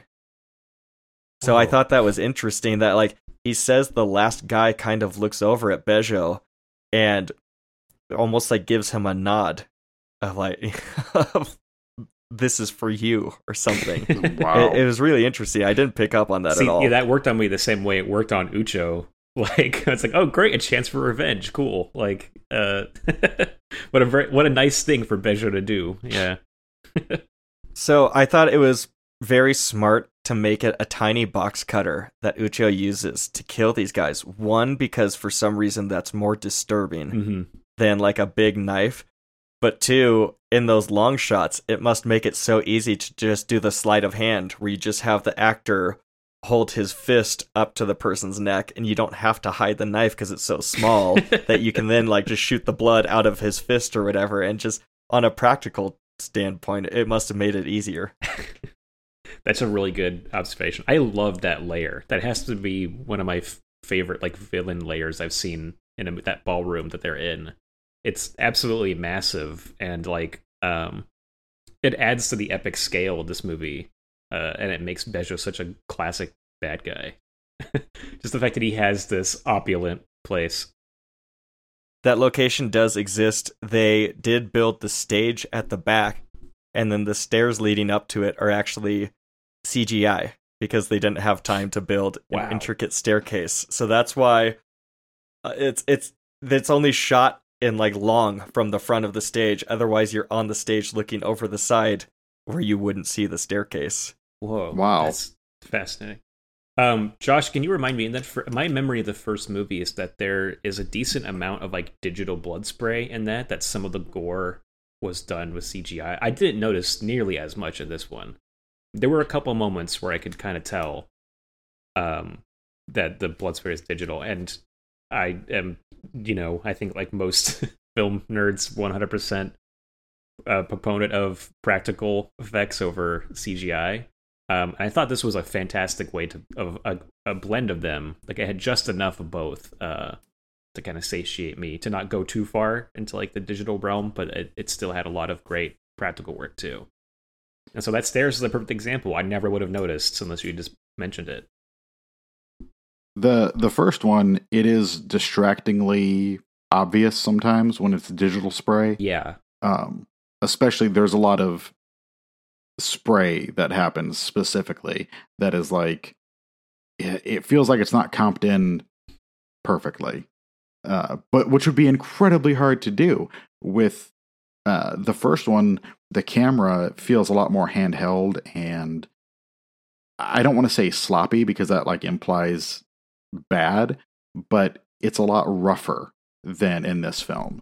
And I can't imagine trying to track, what's supposed to be a 3D object through that handheld kind of space like that. The only thing he mentioned on the commentary track was that they figured out a way to use blood-filled condoms with a string attached to them. And when you yank on the string, you get a real nice splat of blood. And then, of course, he said he likes it because then the blood sticks to the environment and to the clothing in a way that CGI blood never will. I can't imagine having to reset one of these action set pieces with real blood, though. I was thinking of that when the guy who's not Mad Dog in this one, the alleyway fight with all the snow. Oh, he's just known as the assassin. Okay. Yes, when the curved knife guy. Yes. That whole, because what is it? He gets his back cut open, and it just feels like there's a stack of bodies, there's snow everywhere, and it feels like you would have to get that in one day at the very least, and not do any resets to it for all the continuity for everything that's happening there.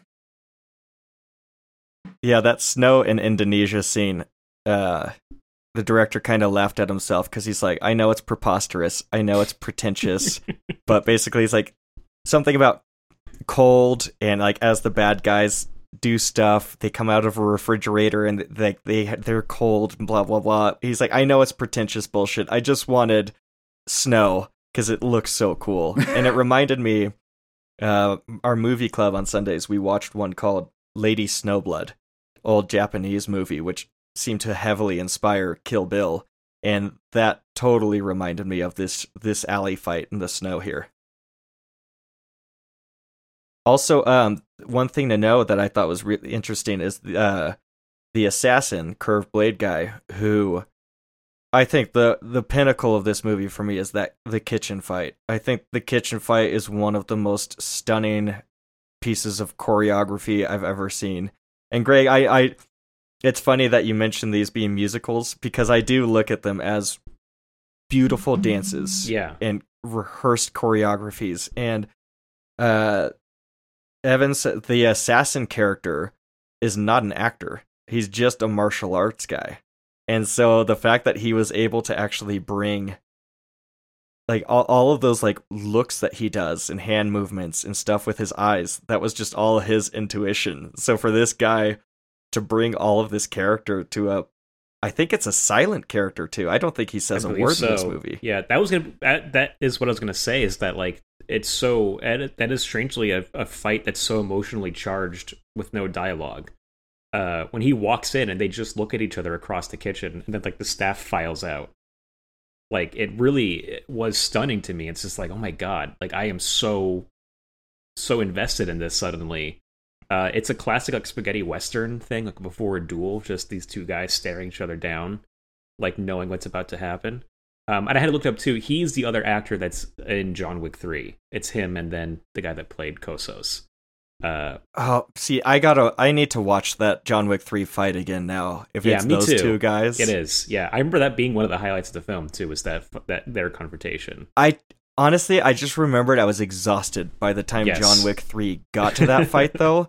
And so I kind of didn't have the energy for it. So I feel like if I just jumped straight to that, it would be really exciting to watch now. Totally. Yeah. I do remember thinking that, like, even while watching that, I don't remember if I had seen the Raid 1 even at that point. Maybe I had. But just even noticing how much more fluid and, like, mobile those guys were compared to Keanu Reeves, who Keanu Reeves is extremely impressive as a martial artist and things, but it's like these guys, they're on another level. Like, and you can tell in that scene in their fight. So this kitchen fight, I did oddly feel a building of emotion inside me. And I know it's like the music builds and gets more intense, but it was just the desperation, and these guys are beating the ever-living fuck out of each other, and it just...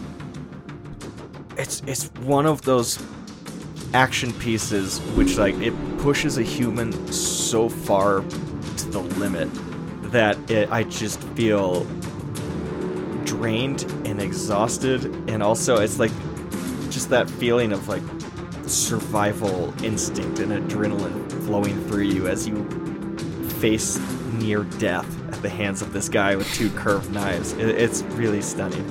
Josh, you have anything for the kitchen? I love how they use the environment of the kitchen. Like, they're bouncing off of the countertops, and they're tumbling across the open spaces, but then like backing each other up into the counters and the shelves and everything. And it just feels like after watching, once again, so many Marvel movies where things are happening in this very open space, because there's not hardly anything on set when they actually shoot it, except for maybe some green boxes that they turn into obstacles. To see this stuff happen in a real space like that just feels so much more brutal and so much, like you said, more desperate and realistic, in a way that when I'm watching the other stuff, I don't necessarily think about it, but when I watch this, I really appreciate that the rawness that brings to it. When two guys know that they're the bosses of the movie, and it's going to be like that final test, like boss versus boss, finally someone here is going to be able to challenge me.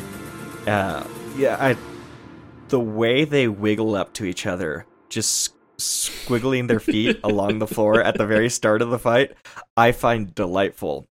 And I guess that's an homage to Bruce Lee movies and like Enter the Dragon, which I have not seen like any kung fu movies in my life. Are Wow. you guys fans of those? Oh, totally. Yeah.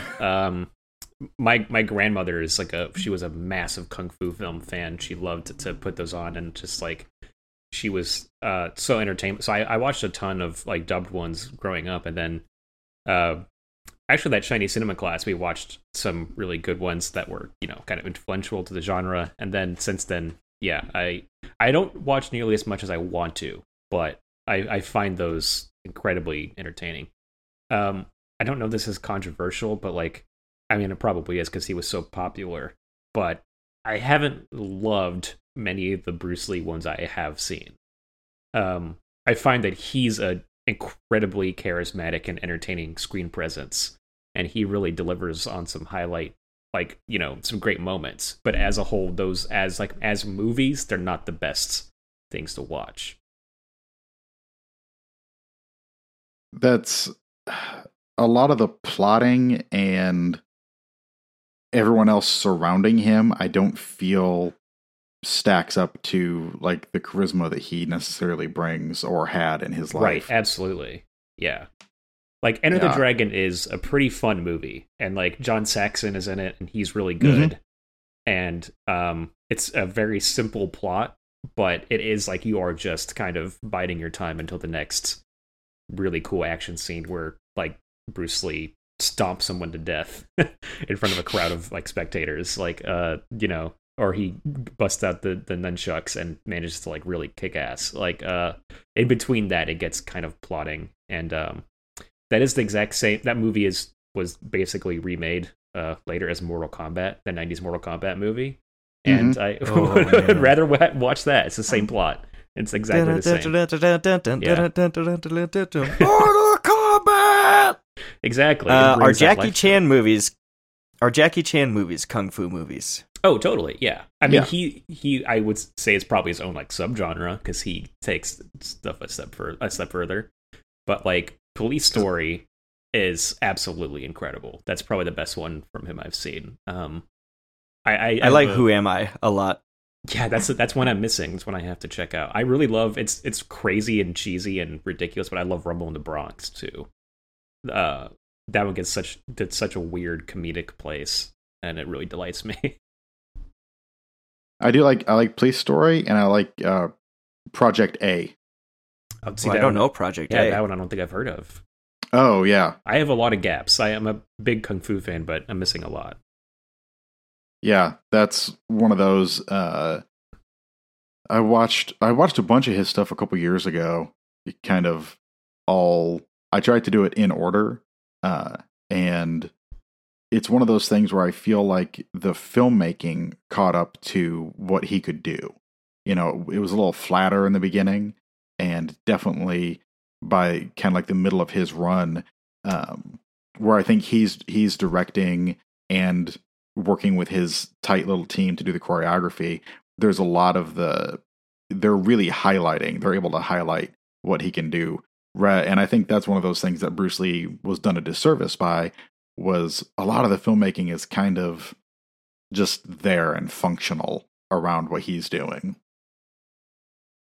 There's another moment in the Raid 2, which is referential, and it's when Rama gets a guy pinned to the ground, and he has the side of his head on the ground, and he punches down, and he punches him in the side of the head about 15 times in about 1.5 seconds or something.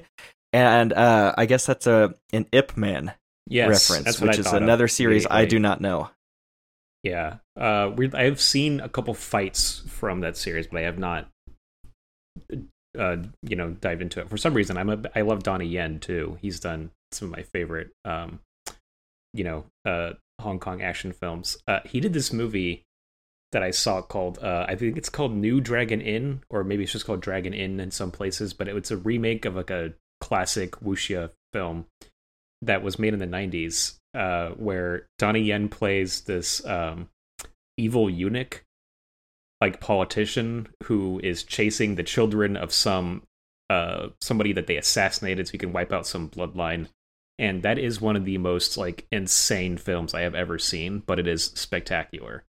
And there's a great moment in that movie where a man's hands get shredded down to the bone, so he's got skeleton hands, and he continues like fighting several opponents.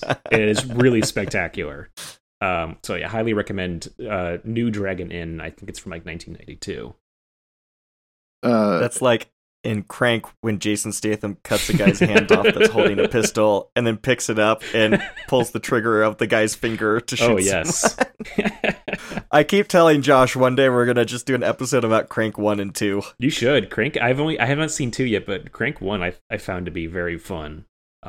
If not really stupid, but very fun. I have such a soft spot in my heart for that series. Crank 2 is the only time I've ever been alone in a theater. Oh, wow. Every other movie I saw Hardcore Henry with one woman who was middle-aged woman. It's a 75-minute movie. She walked out in the 70th minute. Wow. So you put in all of this time and you left like at the climax? Like, what's going on with you, lady? So to talk about some other... Oh, sorry, Josh, go ahead. I was going to ask, have either one of you seen Ricky-O, The Story of Ricky? Oh, yes. Oh, absolutely. Yeah, that is... It's famous on our Discord amongst our friends, but I haven't seen that one yet. No. Yeah, Sean, you have to see it. It's incredible. That is a 5-star perfect film. Like, there is nothing else quite like it. It's amazing. He punches through people. It's astonishing. Constantly. That is happening every few minutes. It feels like someone is like having fists put through their body. Mm-hmm. Yeah. It's great.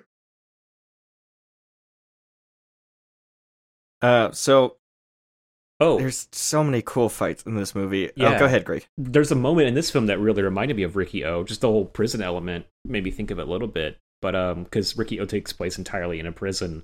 But there's a moment during that, I think it's during the mud fight, where like it's like a one shot kind of going through as like passing a lot of people as there's just stuff happening on the sides. And there's a guy getting his face like ripped off, just like laying on the ground as he's screaming and it's like they're tearing at him. That is a Ricky-O moment. There's lots of face rips in Ricky-O, and I was like, I was delighted to see that just happening on the sidelines.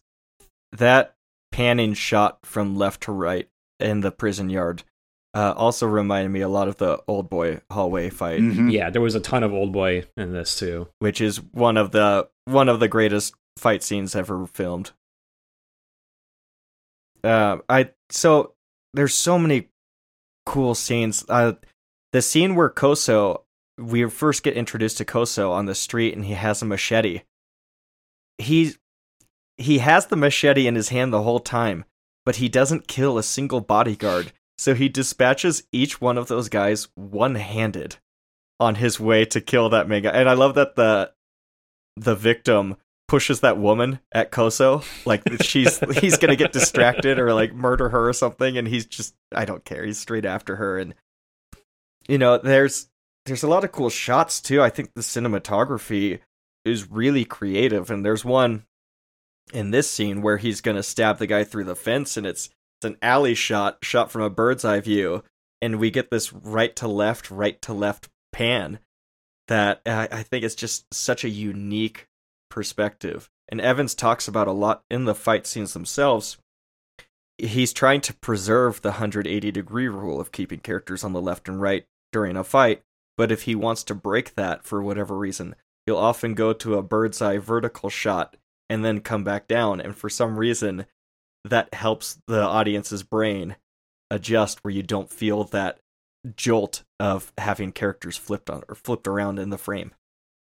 Yeah, that's incredibly smart. It's really, I think in the kitchen fight and a couple other, it's one thing when he does it when you're in the big expanse of like the mud pit or the alley fight or the one you were just talking about, Sean. But when he can do it in the kitchen fight as well. He does a similar trick, but it's obviously a lot closer, because there's a great flip because you're seeing one of the guys come up with one of the curved blades and the other one come up on the other side. And it happens so fast that it looks like they're doing it simultaneously. And I think your brain processes it that way. But there's actually like at least 3 shots that made that up that all happen in sequence. And that's one of those where I just notice it and I'm like, how do you do that? How do you plan the choreography and the camera work to catch all of that, and that you know that it's going to make sense ahead of time? It's rehearsals, dude. They rehearse everything and they choreograph everything. And he talks about the guys will come up with basically, like, if you think of it like a tiny little pieces of a song or something. And then it's Evan's job to be like, all right, well, what if we put this riff in here, and then that leads to this little move, and then that leads to this choreographed piece, and it's just orchestrating what these fighters, these stuntmen, everyone create. Or you get the case of Hammer Girl. She's not a trained martial artist. I was just going to bring just this an up. actor before this. Yeah, she trained for 6 months just for this role. People are so bought in on this movie, and you can tell. And I don't think this movie could ever get done if you don't have every single person in the cast and crew giving it everything. And I have to feel like one aspect of this would be like pride in Indonesian film, that you're creating something that is going to be seen globally, especially in the Raid 2 after the reception of the first one. And you know how important it is to give everything because you're representing your country in your country's film industry. Yeah, this really is fascinating as a sequel to like a breakout hit like that. Currently on my podcast, we're talking about sequels all month. That's our entire theme. Is like, you know, follow-ups to horror movies, and we've been discussing like what makes a good sequel. And I think that like this is this is one where you can I totally feel that pride in the first one, and that drive to like up the stakes and up the ante this time. In every aspect, not just like the story, but like in its fight scenes and in its action, it really comes through, and it manages to like completely top the first one. I mean, again, I have not seen the first one in a couple of years, but it's like this is taking everything you love with that first one and building upon it, and giving you like exactly what you would want from a sequel to the Raid, and so much more. So for you guys, what makes a good sequel? What's important for you to have it? Is it that topping nature? Is it staying true to the source material, or is it changing the source material because you don't want to repeat? What do you find you value? For me, it really depends on the series. One of the reasons I love the Alien series is that every movie is different until you get to the, you know, Covenant and Prometheus and that stuff. But the fact that each filmmaker takes it in their own direction, I think that's fantastic, and it's really fun. And they wound up making a complete mythos of the xenomorphs and kind of the history of everything out of all these disparate elements. But then there's something really comforting about like each era of James Bond movies where you're just like, oh, okay, I know what I'm getting. The first several, you're just like, this is a travelogue movie with little bits of fighting and some quips and like a lady in a bikini. And they do that next. That's fine. They do it again. Okay, that's great. I know there's some beautiful scenery and it's great. It's, you know, don't screw it up too much. I mean, that's what everyone loves about like the Friday the 13th series is that those first 8, you can just drop in on any of those, and you know you're going to get a summer camp hangout film with some crazy violence and some like, you know, probably pretty stupid but comforting and funny writing. Like it's just, you know exactly what you're getting when you put one of those on. But I think it's doing this for the podcast. It's really come down to like a good sequel is going to have its own sense of identity, but still carry over some aspects of that first film that you loved or that you enjoyed. So like the first one we talked about was Pet Sematary 2, which I had never seen. But I had seen the first Pet Sematary a few times, and I really liked it because it's got like an interesting emotional core to it, and it's got some crazy extreme graphic like slasher violence at the end. And Pet Sematary 2 has some of that a little bit of that emotional core, and then some pretty like wild violence, but is so its own thing because it's about teenage boys as opposed to like a father losing a child in the first Pet Sematary. So even though it's the same director as the first film, it still feels like it stands on its own as a movie. It's not so like reliant on that first film or like calling back to that first film. Even though it does it still manages to like stand on its own as its own film. And I know that's a weird example because I know a lot of people don't like Pet Sematary 2. I think it's like Pet Sematary 2. It's like famously kind of a shitty movie, but I actually found a lot to love about it as a sequel. I watched Pet Sematary 2 as a kid, and I didn't watch horror movies as a kid, and I don't think I finished it either. But I remember feeling incredible like sadness and vulnerability when the bully kids take Edward Furlong's kitten. Yeah. And they steal it. And just me being a kid loving animals, that hit me like so hard. And I don't think I watched much more of that movie. I think I remember the mom on set at the start of that, but but by the time we get to like the motorcycle stuff and oh god, it's not Powers Booth. Who's the actor in that one? Clancy Brown, who is so Clancy good Brown, in that. Yeah, but I don't remember him going off as a kid, so I must have turned it off after I just got too stressed out or whatever. Yeah, that movie it's pretty bleak and it's such a downer film, in addition to being wildly like cheesy and funny too. But yeah, I think that is where, if I had to like, give a baseline for a good sequel, I think it has to have its own identity in addition to continuing a story or a theme or whatever. The last one we just did, and I've been obsessed with this movie I've watched this movie 3 times in the past week, but Lucio Fulci's Zombie 2, which is like marketed as a sequel to Dawn of the Dead, but it has zero other connection aside from marketing. But we were talking about that because it was marketed as a sequel to Dawn of the Dead, and if we talk about it as a sequel to Dawn of the Dead, it has a lot of it has the commonality of zombies and like bleakness, but it is such its own film and doing its own thing. But it is still interesting to kind of talk about those and how they relate to each other. Is that where Zombie versus Shark comes from? That is, yeah, exactly. Yes. And also, is that the eye scene, the eyeball scene? Yeah. Yes, it is. See, it manages... Those are the 2 things I remember from that. Yeah, those are the 2 most memorable parts of it for sure. It's incredible. So I've been so obsessed with it. I don't like eyeball stuff.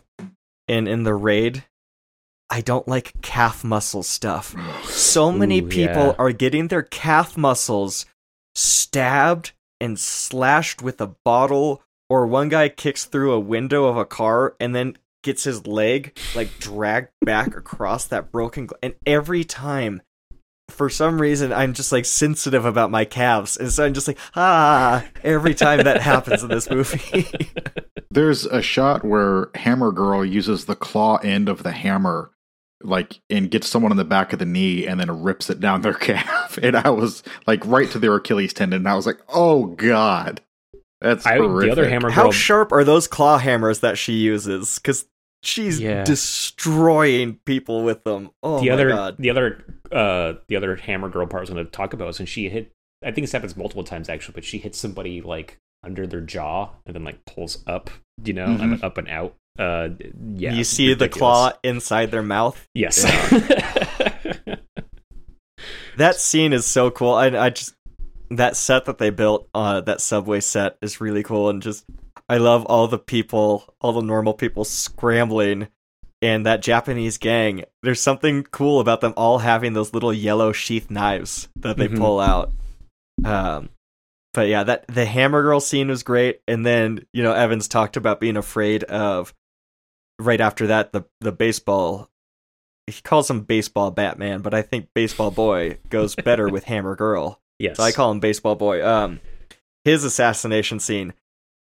What did you think when he points to the bleachers and calls his shot like Babe Ruth? Because I loved that moment. I love it. How can you resist not doing that with a character who uses a baseball, not just a baseball bat as a weapon, but a baseball bat and a baseball as a weapon? I love that that's included in there. So one thing Evans talks about with Baseball Boy and Hammer Girl, again, this is not in the movie, but this is just in his context of making the movie, is they were kids, and so when she spins a coin on the table, their father used to do that with them, and whoever lost the coin toss would get abused by him. And so that's why she's blinded in one eye. And so one time Baseball Boy said enough and killed his dad, and then Bejo adopted these two kids who are now foster kids and has kind of raised them. And so that's why they seem to be a little bit childish still, is because they've just been raised as like child-minded killers, which is why Baseball Boy asks for his ball back after he hits the one guy with it. That is so funny. He hits it at Rama too at the end, and I was just like, "Hey, can you get that for me?" Like when it's stuck in the wall.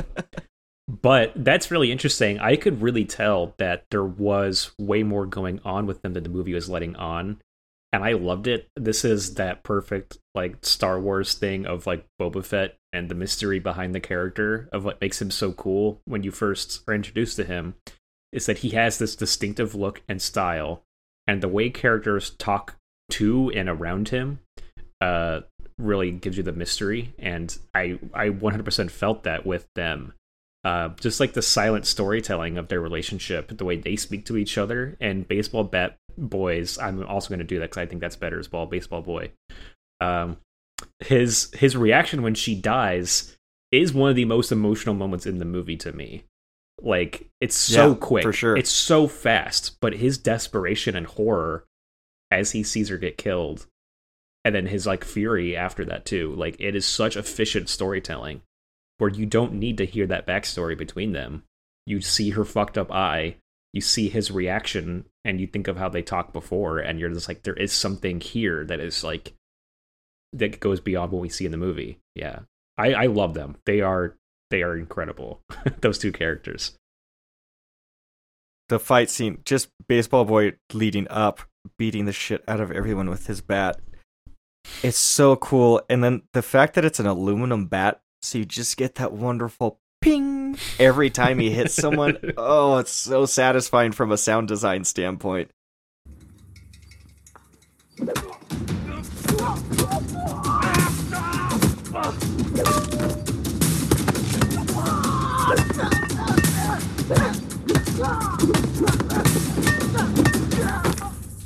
But his death, as you mentioned before, is so satisfying and so cool and iconic, and it's definitely like a punchline moment. And so they cut out a section of the baseball bat and put something in there for the actor to bite onto, and then they zip tied it to his head. And they said that he had to wear that baseball bat in his mouth on his face for about 3 hours. Oh my gosh. God. I also love, speaking of sound design, when Bat Boy is attacking the guys outside the building, and he's like, there's just this one dude, he's totally handing his ass to him, right? But the guy, when he hits him, is making like these sounds every time he gets hit. And it cracked me up. I'm like, I don't know what sound you would make if someone hits you 5 times with a baseball bat, but is pretty good. One of my favorite punchline laugh moments happens later after Rama drives his car through the garage as we kind of move towards the end of this movie. I know we've been jumping around, but there's one guy that there's an I-beam, a steel I-beam that's about head height, and then they're on a little platform. And so Rama throws his head that hits the I-beam, knocks him down, and then the side of his head then hits like the edge of the platform and he falls off. And it's just such a cool thing and that's something that you choreograph on location. You can't really script that until you get to a place and you start messing around with, okay, what could work in this spot? How could we utilize this? And there's one stunt that really shocks me in this movie, and it's in the nightclub when they go to kill Koso. And Koso throws a guy off of the balcony. Oh, yeah. Straight onto his back on one of those bar tables. And you can tell that those little bar tables are padded, but it's like, it doesn't matter. Me being 35 years old right now, imagining like taking a shot like that to my spine, I don't understand how these stuntmen do this. I mean, it really is like, you talked about the dedication that you can see in these performers, but like, it really is you're giving your entire body over to this movie production and risking so much for the benefit of this film, and and just in that hope that it's going to pay off, that's going to be worth it. And it absolutely is. Like, it really is incredible to think about how much they put themselves through for this. I really wish there was one of those reels at the end where they show them doing all the stunts and things going wrong and all that kind of stuff. Like Jackie Chan often does. I would have loved a Jackie Chan failed stunt reel at the end of this. That would be great. I feel like, I was going to say I feel like all movies should do that, but then, Rush Hour had such success with it that people went nuts over it. But, I mean, and they took that from the Jackie Chan, that Jackie Chan kind of brought that to that series, but then comedy started to do it. And so many comedy bloopers are just people, I can't think of the word. What's the word when you fuck up your line and then everyone laughs? Breaking, right? Yeah. Corpsing, yes. I think is what they call it. Yeah. But either way, it's just not funny when an actor like fucks up his line and then it's like, oh shit, what's my line again? And then like, it just, sometimes there's just not enough there for a blooper reel. Yeah.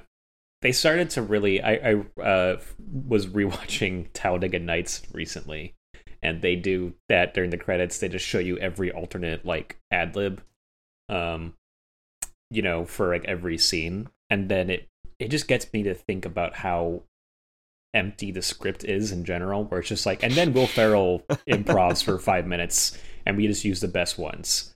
Greg, I appreciated your review of that movie because that Talladega Nights is one of the longest movies I've ever watched. It's insane. It is insane. When I was rewatching it and the final race started and I checked the time and it was like 35 minutes left, I was absolutely stunned. And then anytime they cut away, there's like a series of jokes in that where it's like a character we don't know, one of the random like announcers at the NASCAR race, keeps interviewing people that he says it's one celebrity and it's just a random person. They cut back to that well like 4 or 5 times. And it is just like, it's complete filler. We don't know who those characters are. We don't know why this guy is having this issue, like what it really is. And it's just like, oh, he says this guy's Larry Bird, but it's a black guy instead of Larry Bird. And that's the extent of the joke. that is filled with moments like that. I don't know why, but for some reason, I have it in me to just be, I don't like Adam McKay. I'm coming around. And I know I've liked some of his stuff, yeah. But like, Don't Look Up, I didn't, okay, no, this is going to be real hypocritical. I did not watch the movie, but I hate that movie. Am I allowed to do that? I think so. I think you're picking up on something in that movie that I also hated, because I had the same feeling. I watched a trailer and I was like, I am going to detest that. And then I watched it and I detested it. So like, you're picking up on something that is there in the marketing and the trailer for it, and something about it. Yeah, there's a real smugness to it, I think, that comes through.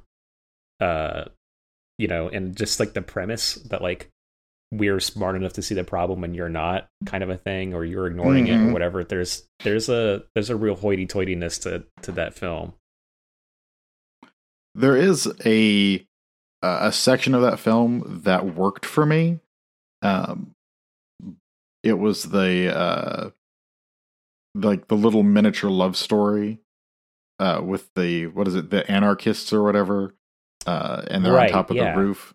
Like that little, I thought that there was more. It stops being smug for a little bit, and it's actually that section. There's a it's near the end when they do kind of slow down. They have this more human part of it where they realize things are ending and we can just have these nice human moments instead of worrying about like other stuff. It's like kind of nihilistic and kind of a downer, but you do find little moments of like niceness in there that I appreciated that too.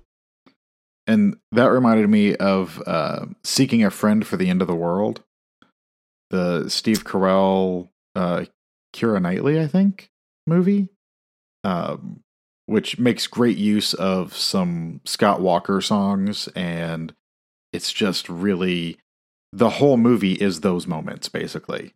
It's really sweet, and just one of those things that I'm a sucker for, right? Like, it's like an indie darling, sweet movie about the end of the world. Like, okay, yeah, that's very much up my alley. My girlfriend and I both cried pretty hard watching that movie. That's a rough one. There's another End of the World one. It's an Australian one called These Final Hours, and it's bleak, but it's similarly like that movie just like emotionally crushed me.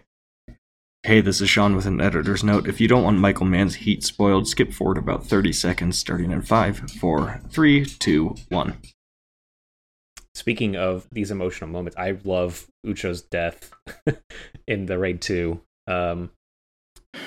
So weirdly intimate, and like we talked about, like I think that's another referential point to me that felt a lot like the end of Heat with De Niro and Pacino holding hands as one of them dies, and this is a very similar thing where it's like you don't know if the hug is just like him dying, reaching out and grasping, or it is like a, you know, like a topper to their relationship, and it's like what Rama has done for him over the course of the film, and then that where it ends up. Like it is this is something I love about these films, is that it's like it is a sneaky way to get in a lot of like platonic man love, you know, and have it be badass and cool, even though it's two guys like pouring their feelings out for each other. The way this movie ends really fascinates me because it's been such a satisfying action movie, but it won't give us the satisfaction of the final kill being cool. And it's not even the revenge kill because Ucho kills Bejo, so Rama doesn't even get that. And there's something downtrodden and deflating about this violence at the end, because in the end it's violence, and violence sucks. Like this all sucks if it happens in real life. And for that Nine Inch Nails Ghost 14 song or something, that I guess Evans is a friend of Trent Reznor's, or he met him and Reznor gave him his blessing to use that song, and I think it's a pretty profound use of that song at the end of this movie, especially as they silence out the Japanese guy's dialogue at the end, because it's incredibly sad, and you just feel Rama just being finished and done, and the last line of the movie, "No, I'm done." Yeah, I got emotional. I didn't get teary, but I felt emotional at the buildup of this final sequence here, leading to that line, leading to the title card. And I think that song is really what brought me there. Yeah, that's fascinating. I was thinking about with the ending, I think you're meant to, but after the car chase, when his name was Eka, right? The undercover. Mm-hmm. Yes, yeah. The other undercover cop. When his whole talk with Rama after that, where he says like it never ends. Like you're never gonna have a conclusion to this fight against corruption and crime. Like there's just gonna be more violence, and it's just gonna keep escalating and getting bigger and bigger. The idea that like part of the plot to root out the corruption in the police is to cause a gang war, which is going to get so many people killed in the process. I find that's an interesting counterpoint to drug war, where it's like, well, how far are you willing to go, and what are you willing to sacrifice to put an end to this like activity? And like, is the cost of that greater than if you just, ignored something? It gets into like the idea of justice and like, what can you do to really fight this without making things just worse? I'm waiting for Josh to say something. I was waiting for Sean to say something. You look like you were moving towards the microphone. No, I was waiting for you to move towards it. Okay. Well, the fact that you go from the absolute brutal kitchen fight and then all these literal shotgun blasts, right? Like, Boju gets blasted in the face, in the leg, and in the face, and it's so savage. And then he like essentially tears that couch to shreds with the shotgun, and then it's this tiny little moment. Like, it's so intimate, it's so disturbing, like the closeness of that. And it's almost like on Rama, you feel all of the weight of everything he's gone through right then. It's like he's not allowed himself to feel it up until this point, and this is, for everything. This is for everybody at this point. And it just feels like the movement is small, but the stakes are high. The emotional stakes are very high right there. Rama melted a man's face in Yes. this movie. He cooked a guy. He hibachi'd a guy. Oh, and I it was a about cop. that moment. Yes. Yeah. Oh man, that was incredible. I do want to say, I do find it a little confusing in terms of like what exactly Rama is doing undercover. And there's a very funny moment where he gets a call from his handler. Who I really liked that character in the beginning. He was like a great, like, authoritative figure, and was really set up like how brutal this is on both sides. But like, he gets a call and he's like, "Hey, I'm just reminding you, you're not here to stop these like criminals. You're here to specifically root out corrupt police officers." And I was like, oh yeah, what has Rama done on that front to get close to the corruption or eliminate it or like bring people out? Like, he's not really interacted with any of them. We do have like the corrupt police figure in this, but like Rama never like is in a place to bust him or get any kind of dirt on him or anything like that.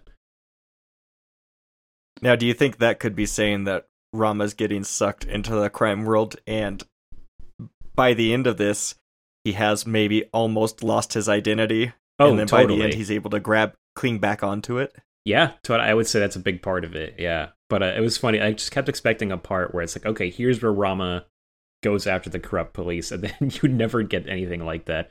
But it's interesting, I think you're right, because like, he's, in order to embed himself in this criminal organization, he spends 2 years in prison. And they tell him, we've already moved your family to a safe place. They've already taken his family from him.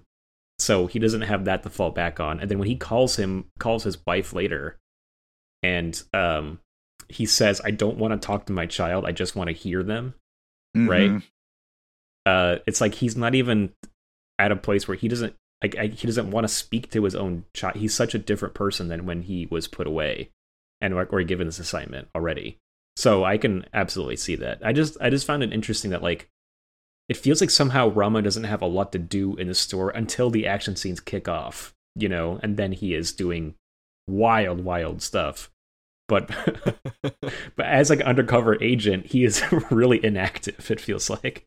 No, especially compared to Drug War, where we have our lead cop impersonating Haha and meeting people and making moves and wheeling and dealing, and Rama's just a hired guard. He's a presence in the room. Yeah. Essentially a babysitter for Ucho. That's kind of what Ucho's father tasks him with. It's like, go get him a woman, go make him feel better, like stop him from being so emotional and crazy. Josh, as a father, what did you think of that scene where Rama calls home? See, I read it as it was too painful for him. Like, not that he had changed, but that he was trying to change and he was trying to maintain. And I am not, by the grace of God.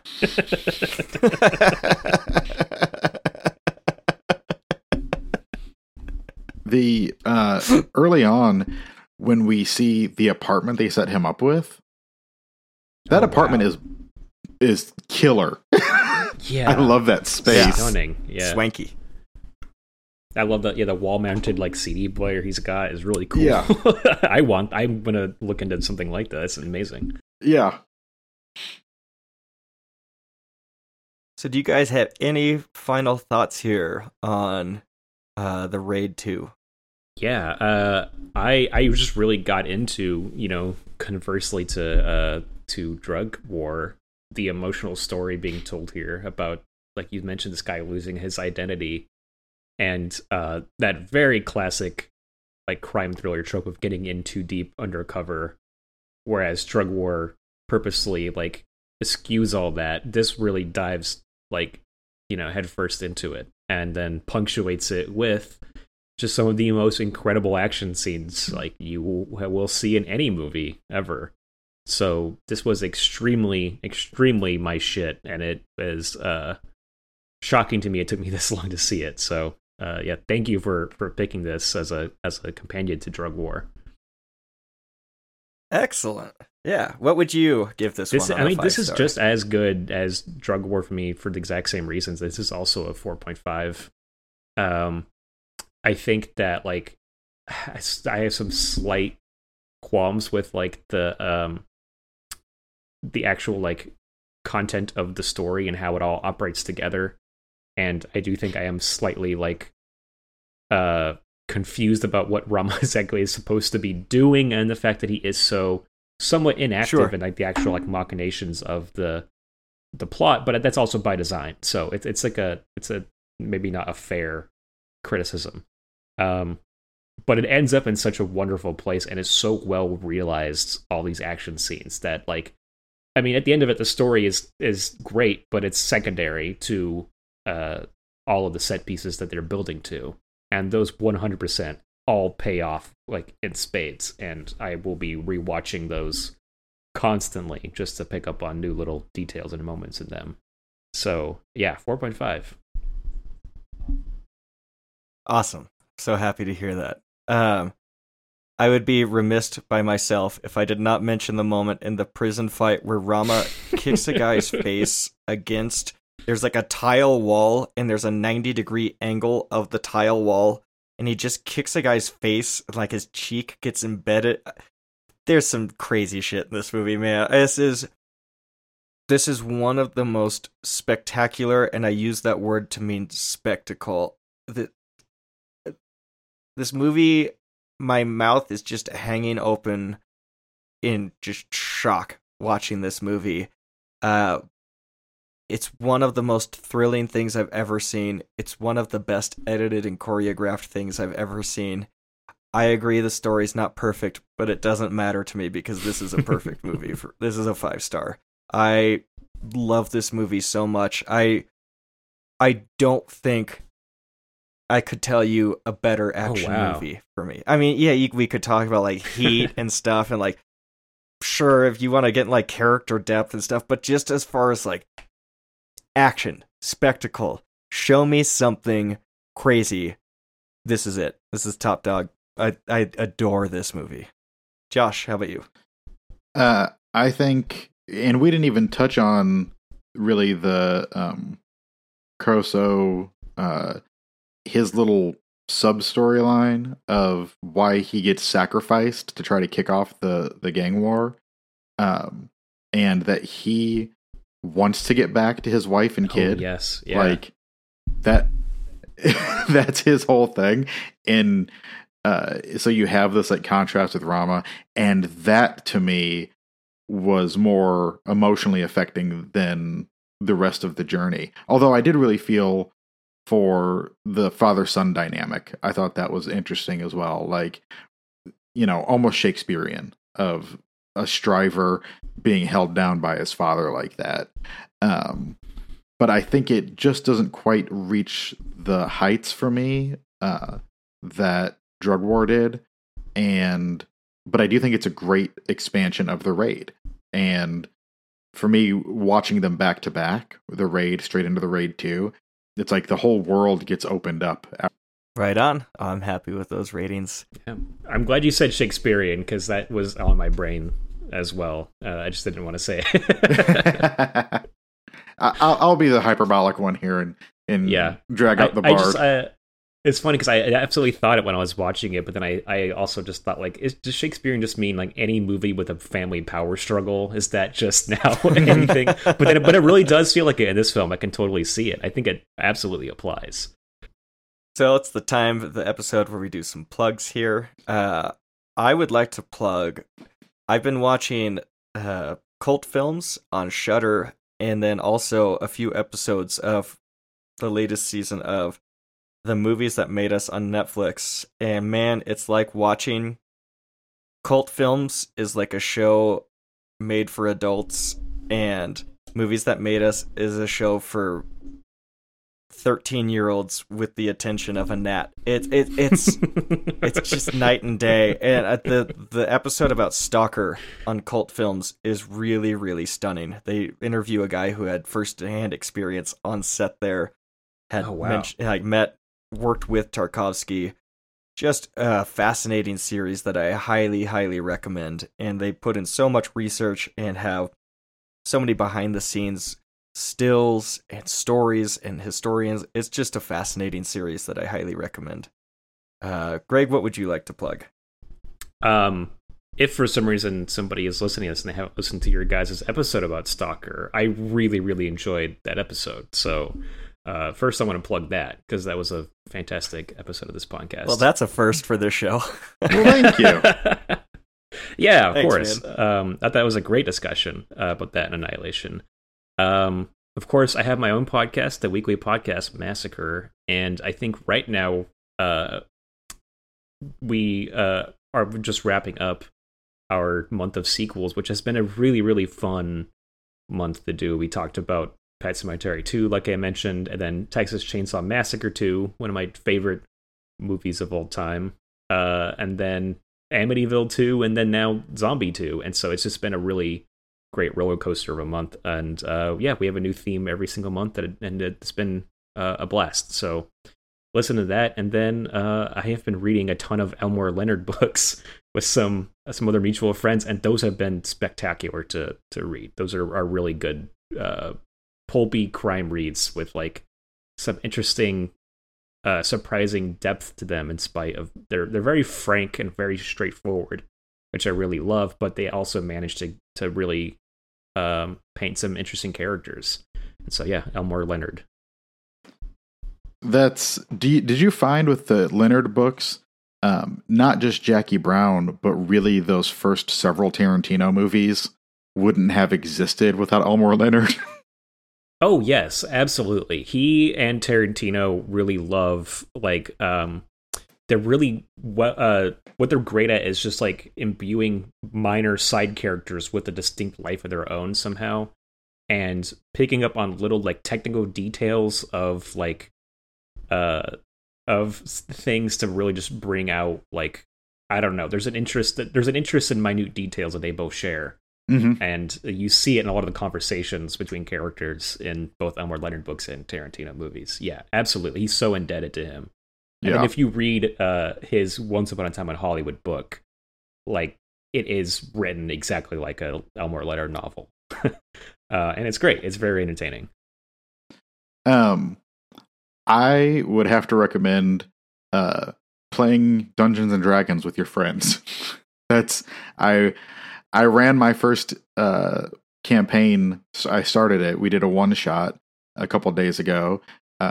And our friend Russell from the Discord came over with a couple other people that I know. And yeah, it was a great time with collaborative storytelling. And I think after the last couple of years, getting to do that kind of thing, awesome. having a game day was just... Well, I'm going to put this one I'm going to put this one in Josh's hands here to wrap us up. But Greg, thank you so much for coming on the show, man. You were a really wonderful guest and brought a really excellent movie to us. So thank you. Yeah, I am it's so relieved you guys liked it. And I'm glad my attempt to look cool paid off. You look so cool. Thank you for having me. This is really fun to do. I really appreciate it.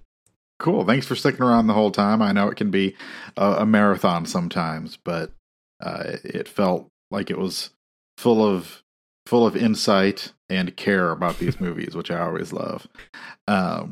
So for Sean, for Greg, for myself, we'd like to remind you to take care of yourselves, take care of each other, and we will see you again in 2 weeks. Bye.